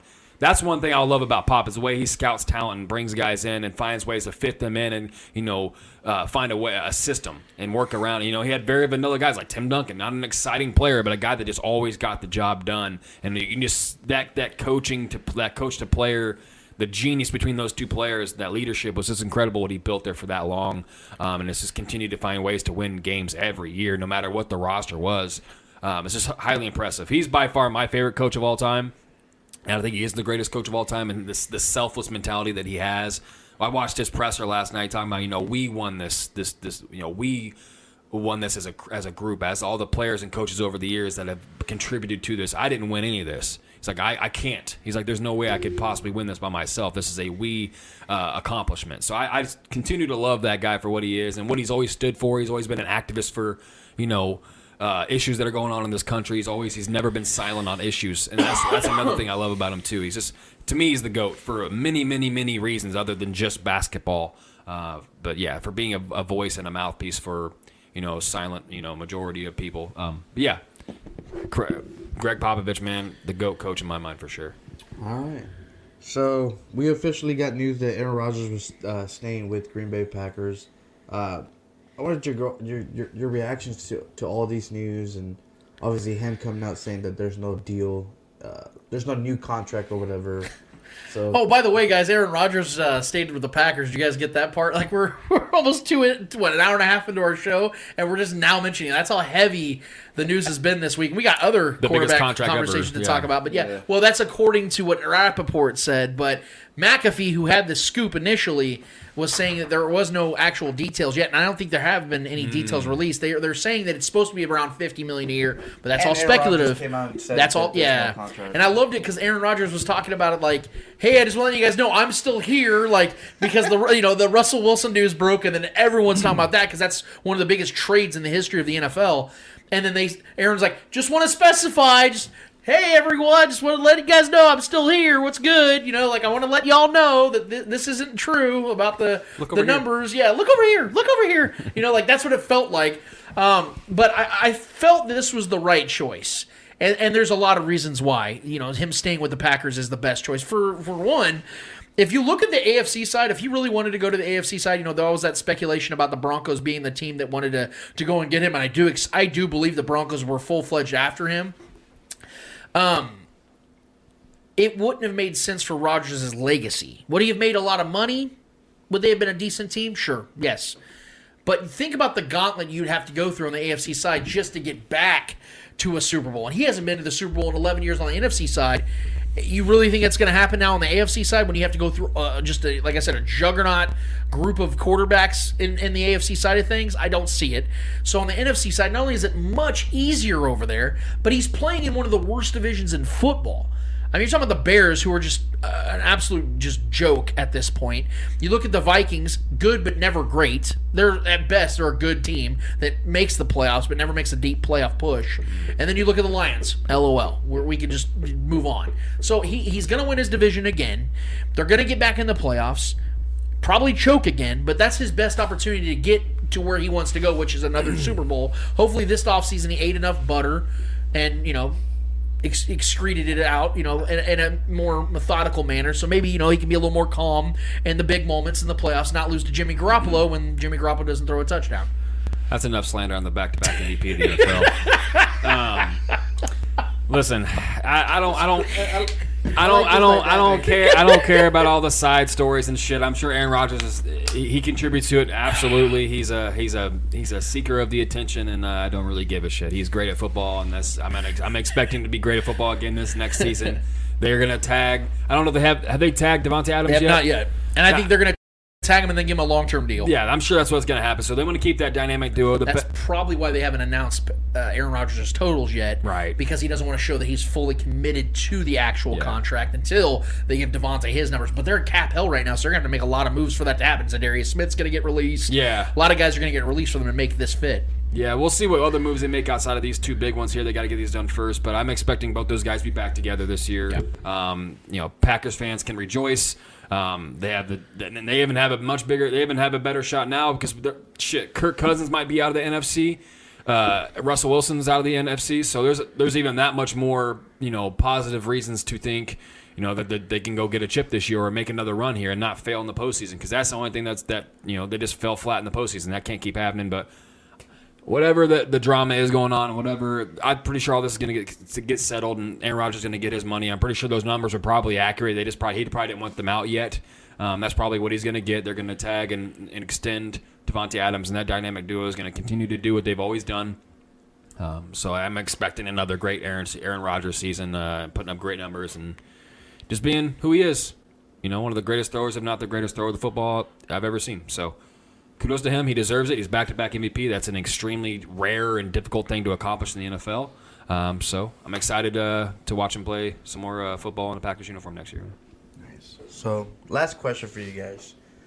Obviously, you guys have seen sports news lately, and then the biggest story as of yesterday has been Deshaun Watson. Deshaun Watson. Now, my question to you is, with the Panthers making such a push to sign or to trade for Deshaun Watson, what does he bring to the Panthers? What can we expect from him with the Panthers? And do you think the Panthers are the right fit for Deshaun Watson? Well, but before I even speculate on what the whole him to the Panthers situation would bring to both sides, first of all, I think there's going to be other teams that are going to make some big pushes for him. I want to start from the beginning, though, with this whole ordeal. So all of last year, we didn't see Deshaun Watson play. We didn't hear him talk. He stayed off Twitter, stayed off all of it. And I think that was the best decision he could have made. When I first heard the news about all these sexual assault allegations and all this other stuff that was going on with these women that were massage therapists, at first when I heard about it, and I didn't see details, I didn't know what exactly was said or even the amount of women that came out, I thought, oh man, the Texans are really trying to push this thing hard to get him to basically submit. And then I was quickly reminded about how ludicrous that would be. And I think that it was you two that really brought that to light to me quickly. And it's pretty obvious why. When you have over 20 women coming out at one time saying something about one particular man, and it all lines up in unison, and these women all range from 4 different states, that tells me that there's a real problem here. And let's clarify this. He wasn't proven innocent in this. Let's be very transparent here. He could be. Let's say that. He could be innocent. The fact is they just couldn't put enough on him to incriminate him and indict him and move forward with the proceedings. So, he's a free man by technicality, and that means what? He can play some football now. So you can get here and be mad at the NFL and be mad at whatever team signs him. Guys, that's just the facts of the matter here. You can call him a disgusting animal of a human being. You can call him whatever you want. And I can sympathize with some of those sentiments, because from the outside looking in, it's a very minute chance that he is completely innocent when, again, 20 different women from 4 different states are coming out and stating the obvious of what took place between him and them. And some of them weren't even civil suits. Some of these women weren't even trying to get money from him. They were just trying to save other people from potentially enduring the same experience with Deshaun Watson. They had gross details in some of these stories. So I have a hard time believing that these women are all lying. And even if 19, 20 of them that were lying, if just one was telling the truth, that is, to me, enough to say, God, that is disgusting. It's despicable. Having said all that, once again, that didn't happen. He's not going to prison. He's not facing any criminal charges. So he will be playing football in the NFL in this coming season. And there will be a market for Deshaun Watson, who is 26 years old. And when he plays as a top 5 quarterback in this league, do not mistake yourself. Do not fool yourself. There will be several teams. And the Panthers are one of the top ones. And in fact, they probably have the best chance of getting him. And they will be the most aggressive because you even think about it from a fanhood's aspect. Where did he play college? Clemson. Where's Clemson? Carolina. Where do the Panthers play? Carolina. It makes a lot of sense to go and get him, change the trajectory of your franchise, save Matt Rule's ass, and go and try to save that franchise and build your team around Deshaun Watson for the foreseeable future. I think the Seahawks make a lot of sense. I know they're a very liberal city. They have a woman owner, so from the optics of it, that probably doesn't look very well, but they could flip that and say, look, second chances are here. We're the team that's going to provide that for him, and also, let's not bullshit here. He's going to make our team a lot better because we just lost Russell. Because we just lost Russell Wilson. Yeah. Our fan base is probably pissed off about that. Mm-hmm. We go and get Deshaun Watson. People are going to be mad for like a minute and go, how dare we sign a guy that did the things he supposedly did? And then football season comes around, those people are in the stands. Throw on the money goggles. Yeah, so look, I think the Seahawks make a lot of sense. I think the Panthers make a lot of sense. I think there are several of the teams. The Saints should be a team that entertains it. I know that they don't have the cap structure. They could try to trade, make some things happen. I think the Vikings should be a team that look into this as well. I think the Giants should be a team that looks into this as well. I'm naming all NFC teams intentionally because the Texans would be complete morons to trade him in the AFC. I know the Pittsburgh Steelers make a lot of sense. I know the Colts make a lot of sense. Yep. The Colts are in the same division as the Texans. That is 0% chance happening. The Steelers, yeah, it makes sense. Do you really want to have him in the AFC? No. If I'm the Texans, I'm getting him as far away from my team as possible. Do what the Seahawks just did with Russell Wilson. Get him out of your conference, a guy that you at best would have to face in the next 4 years. Deshaun Watson, to me, needs to go to the NFC, especially for his side of things, because he has a no-trade clause, which means he can somewhat choose where he goes. If I'm him, I'm going to the NFC, because outside of Matt Stafford and Aaron Rodgers, there's nothing proven out there as far as quarterbacks are concerned. Yeah, you have Kyler Murray and Trey Lance and guys like that are young, upcoming quarterbacks, but do we know what they really are at this point? No. So if I'm Deshaun Watson, I want to go to the NFC, and if I'm the Texans, I want to send his ass to the NFC, and if I'm an NFC team that doesn't have a surefire Hall of Fame quarterback, I'm trading for Deshaun Watson. I'm giving up whatever it takes, because again, when he plays, he's one of the 5 quarterbacks in football. We'll just see how this goes, but I understand the passion and zeal about the situation, but I'm glad that we finally have some sort of semblance and resolution as to what's going to take place, because for the longest time now, I felt that we were further away from resolution than we were 12 to 15 months ago when this all first came out. Yeah, I don't even want to get into all the details or lack of details in the trial and the case. All I know is that the case was thrown out. Obviously there wasn't enough evidence to be damning to come down with some kind of penalty on him. There's a lot of questions amongst his character, who he is and what he did, but there was throughout that process there was choices made by individuals, and I think a lot of it was probably voluntary. There's probably money exchanged, and I don't know what all took place in these situations, but I don't believe anything was forced on anyone or anything like that. So that's kind of where I'm going to leave that. I don't know too much or enough to really speak on that per se, but yeah, as far as football goes, this guy is an elite talent in my mind. I think when he's clicking on all cylinders, he's definitely a top 5 guy in this league.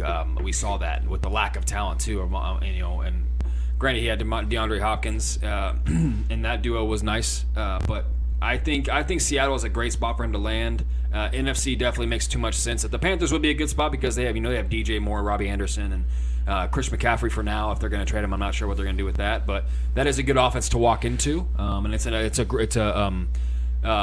defense that is improving and getting better. They've had some young guys that have come over there and have improved that defense. So I think that's I think those are my 2 best spots for him, I think, as far as the NFC goes. Obviously, the Steelers would be a smash spot for him with that defense and, the receivers they got over there. They'd probably find a way to keep Juju along that in that mix of receivers over there if they found a way to land Deshaun. But I think they will ship him off to the NFC somewhere. I think it will be Seattle or Carolina. Those 2 make the most sense for sure. And he would immediately walk into two offenses that have elite receivers. And another team I just forgot to mention is the Eagles. And according to Philly Birds Country, it's a big following or a big Twitter account on the Eagles. That makes a lot of sense. Jalen Hurts just removed a quarterback of the Philadelphia Eagles from his bio on his Twitter account. And I'm looking at his account right now. They were just talking about extending That is him. true.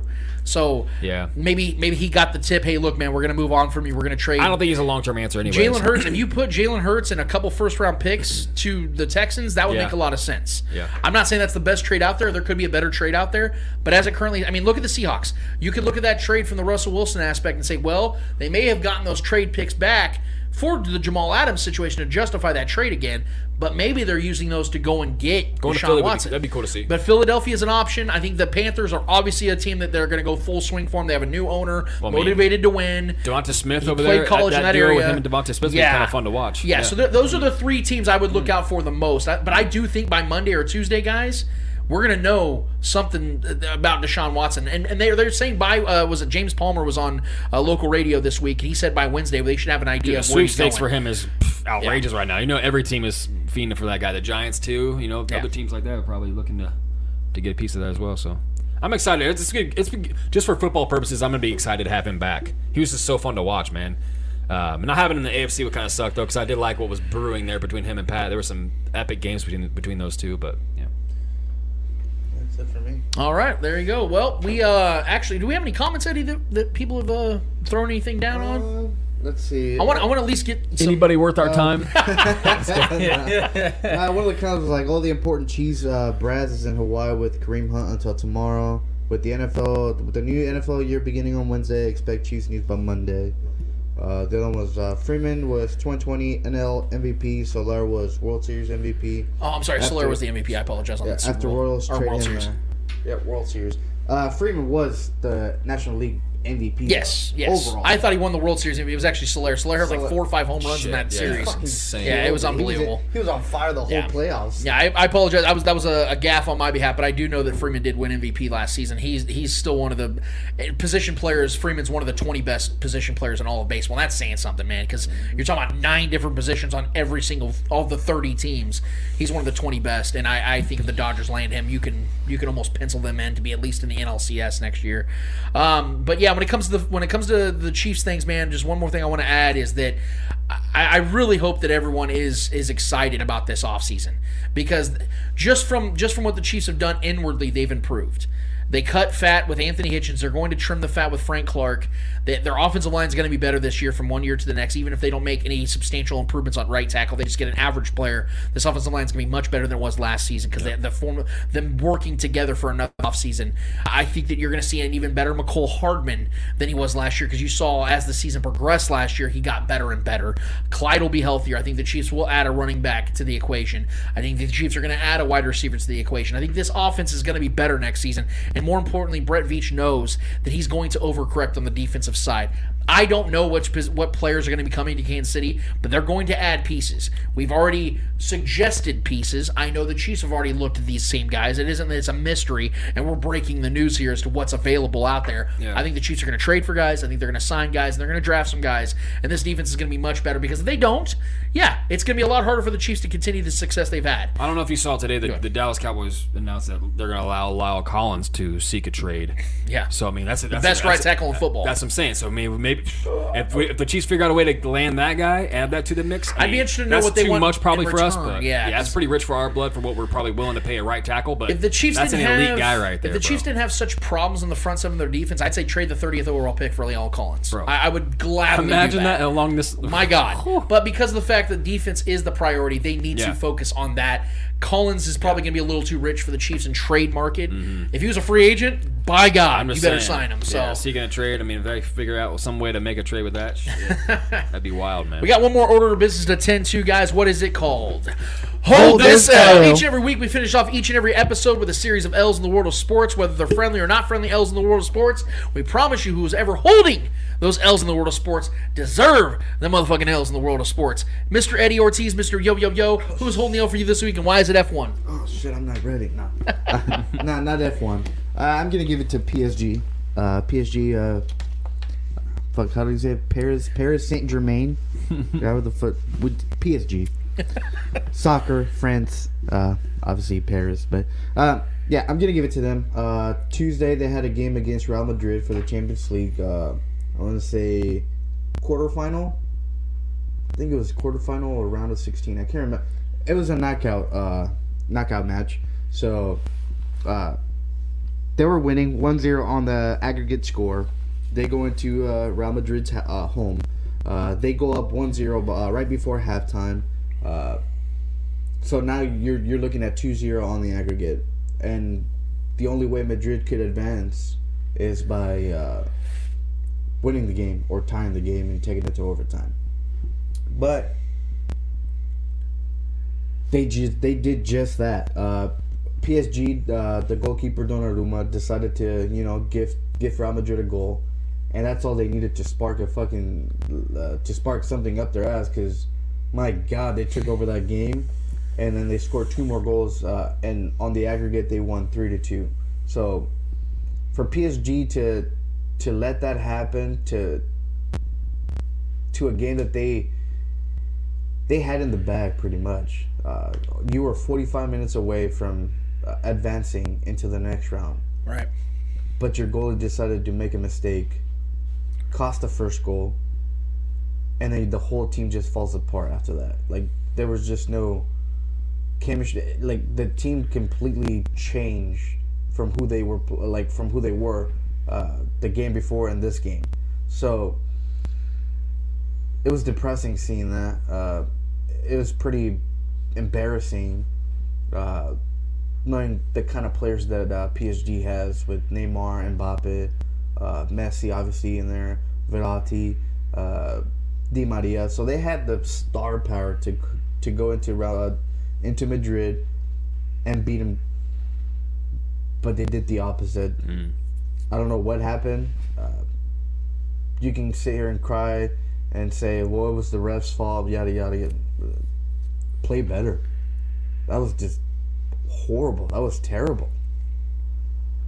So not only you held an L on Tuesday, but you're going to hold one today. So PSG, do me a favor and hold this L. Trevor Twidwell, who's holding the L for you this week? All right, so I've got kind of a trifecta L all in one. I'm just going to say it. The Indianapolis Colts, Carson Wentz, and the Washington Commanders. Listen, man, all of you lose at once. The Colts lose now because they obviously traded 2 first-round picks to go get Carson Wentz. They thought would be the answer to their quarterback woes. Elite defense, elite rushing game, and they completely fell apart in the end of the season because of their quarterback, the guy that they traded 2 first-round picks for. And not only that, he only played 1 season after trading 2 first-round picks for this guy to be your future. And I bought into it too. The story of reuniting Frank Reich with the guy that he provided the best Carson Wentz season, arguably the MVP caliber season. I bought into it. I thought he was going to be a really good answer for the Colts quarterback position. And at times he looked good. Made some crazy good throws at times. He's got talent, but the guy just doesn't have it up here. I think Carson Wentz has been broken for some years upstairs, and we saw it in that Raiders game and then that final game of the year, where it was basically a playing game for them to make the postseason. They couldn't beat Jacksonville. He was terrible. He was absolutely atrocious to watch. And Jonathan Taylor is the truth. Jonathan Taylor and that defense carried them most of the time in this season. And Carson Wentz didn't even have to do much. There wasn't even a lot of pressure on him, and he still was failing. So that is a failure in itself for Carson Wentz to not be able to overcome the Jacksonville Jaguars to possibly make a playoff berth. It's embarrassing for him. It's embarrassing for the Colts to dedicate that much, putting that much as far as pieces and money and picks to acquire this man only for 1 season, and just to trade him off to the Washington Commanders, who are going to pay his full $28 million in contract this year with a $5 million sign-on bonus. I think that's only for 1 year. I think it's only locking him up for 1 year, at least for this season.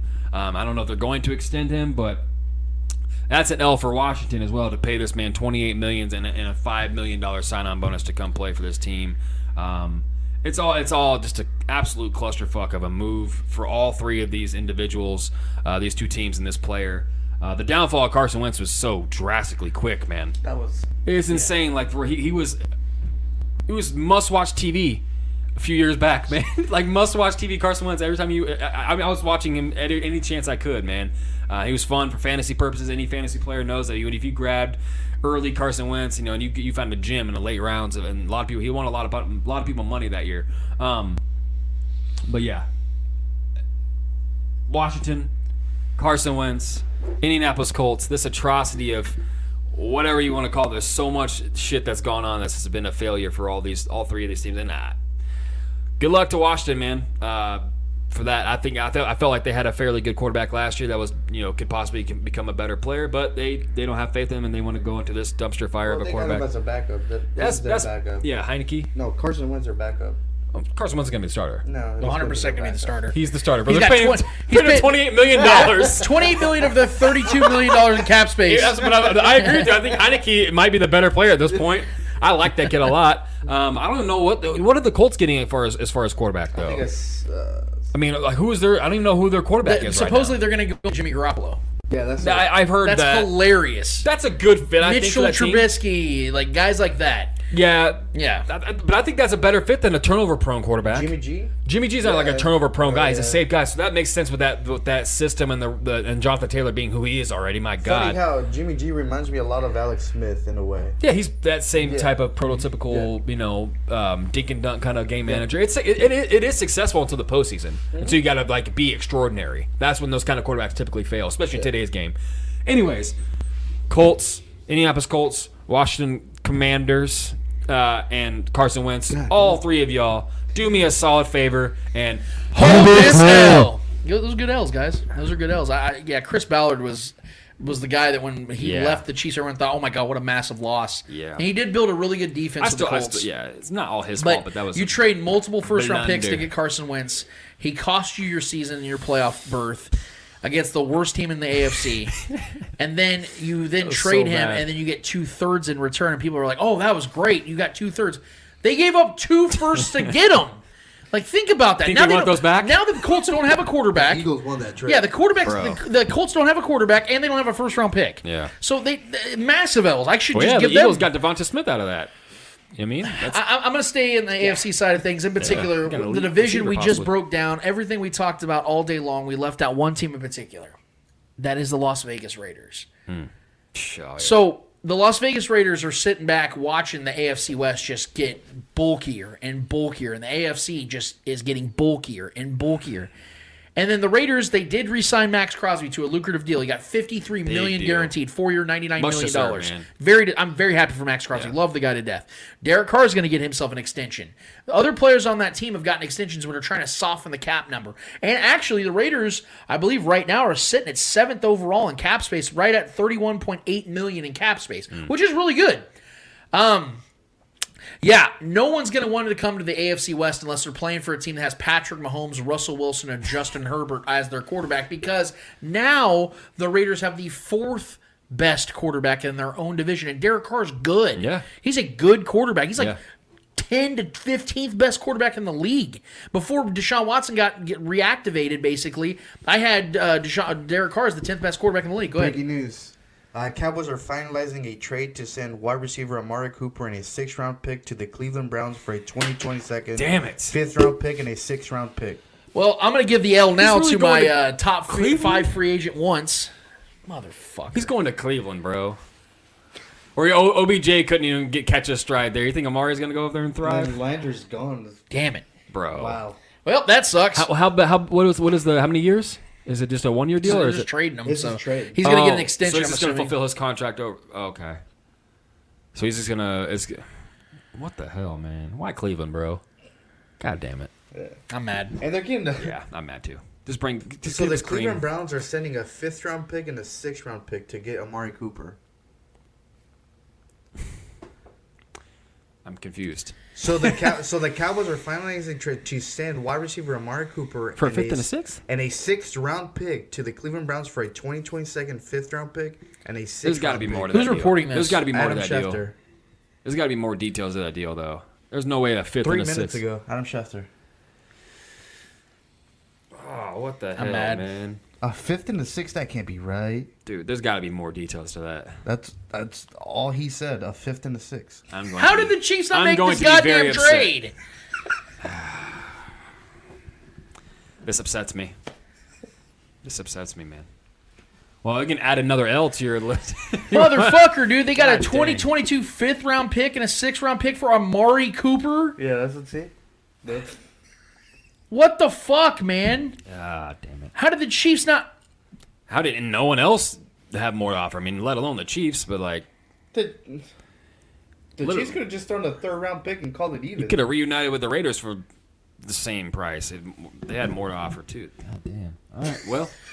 I'm mad. Yeah, I'm very, very angry right now. Is this a disappointment year for Brady? Well, look, there's still. I will maintain my integrity here with what I said. That there are even if the Chiefs miss on Amari Cooper, there are still several other options out there they can get. They're going to be absolute upgrades at wide receiver too. But he was the unicorn, man. Damn. And now they traded him for fucking pennies on the dollar. A 50 to 6. That doesn't make any sense, man. How did Cleveland swing that? They got a bag of jerky. They tried a bag of jerky. Why would he go to Cooper. Cleveland though? Like he could have went somewhere. He could have. Well, I don't think he can agree. I don't think he has a trade clause. I don't think he has a no trade clause. They're like, "Fuck you. We're sending you to Cleveland, bro. This is what we think you're worth. A fifth and a sixth. Fifth and a sixth-round pick, dude. That's insulting. I'm insulted. Well, I'm glad you guys got to see my live experience of this right as the show's about to end. Watch you die inside live on air. Son of a bitch. Well. Allen Robinson, Juju Smith-Schuster, what's good? Because those are very viable options. Come on, bring it on, bitches. Let's do this. Let's come win a Super Bowl. God, hey, good luck and enjoy being under and overthrown by Baker Mayfield next season. That's gonna be fun for Amari Cooper. Poor guy, man. Poor guy. Well, I'm gonna go ahead and extend my L, and I'm gonna continue this through the tears that I'm currently crying. The Raiders, man, I feel bad for them because of the fact that you look at this offseason and they have cap space. They have a good quarterback. They're feeling good about their head coach. It's going to be an absolute nightmare in Josh McDaniels, but they're feeling good about themselves. And then they have to look across the way and see 3 AFC West opponents that have upgraded at key positions that have 3 clearly better quarterbacks than their quarterback, even though, again, their quarterback is good. Russell Wilson, Justin Herbert, and Patrick Mahomes.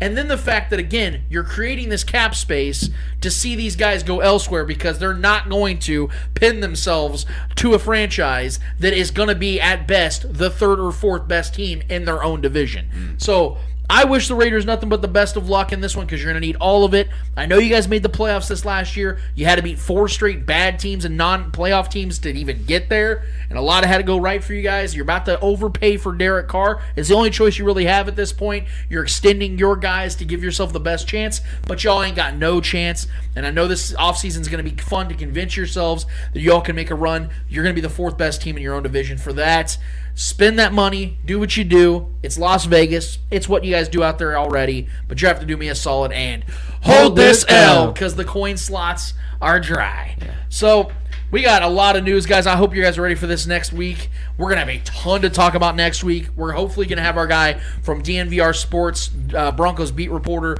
Zach Stevens on next week. He was going to be on this week.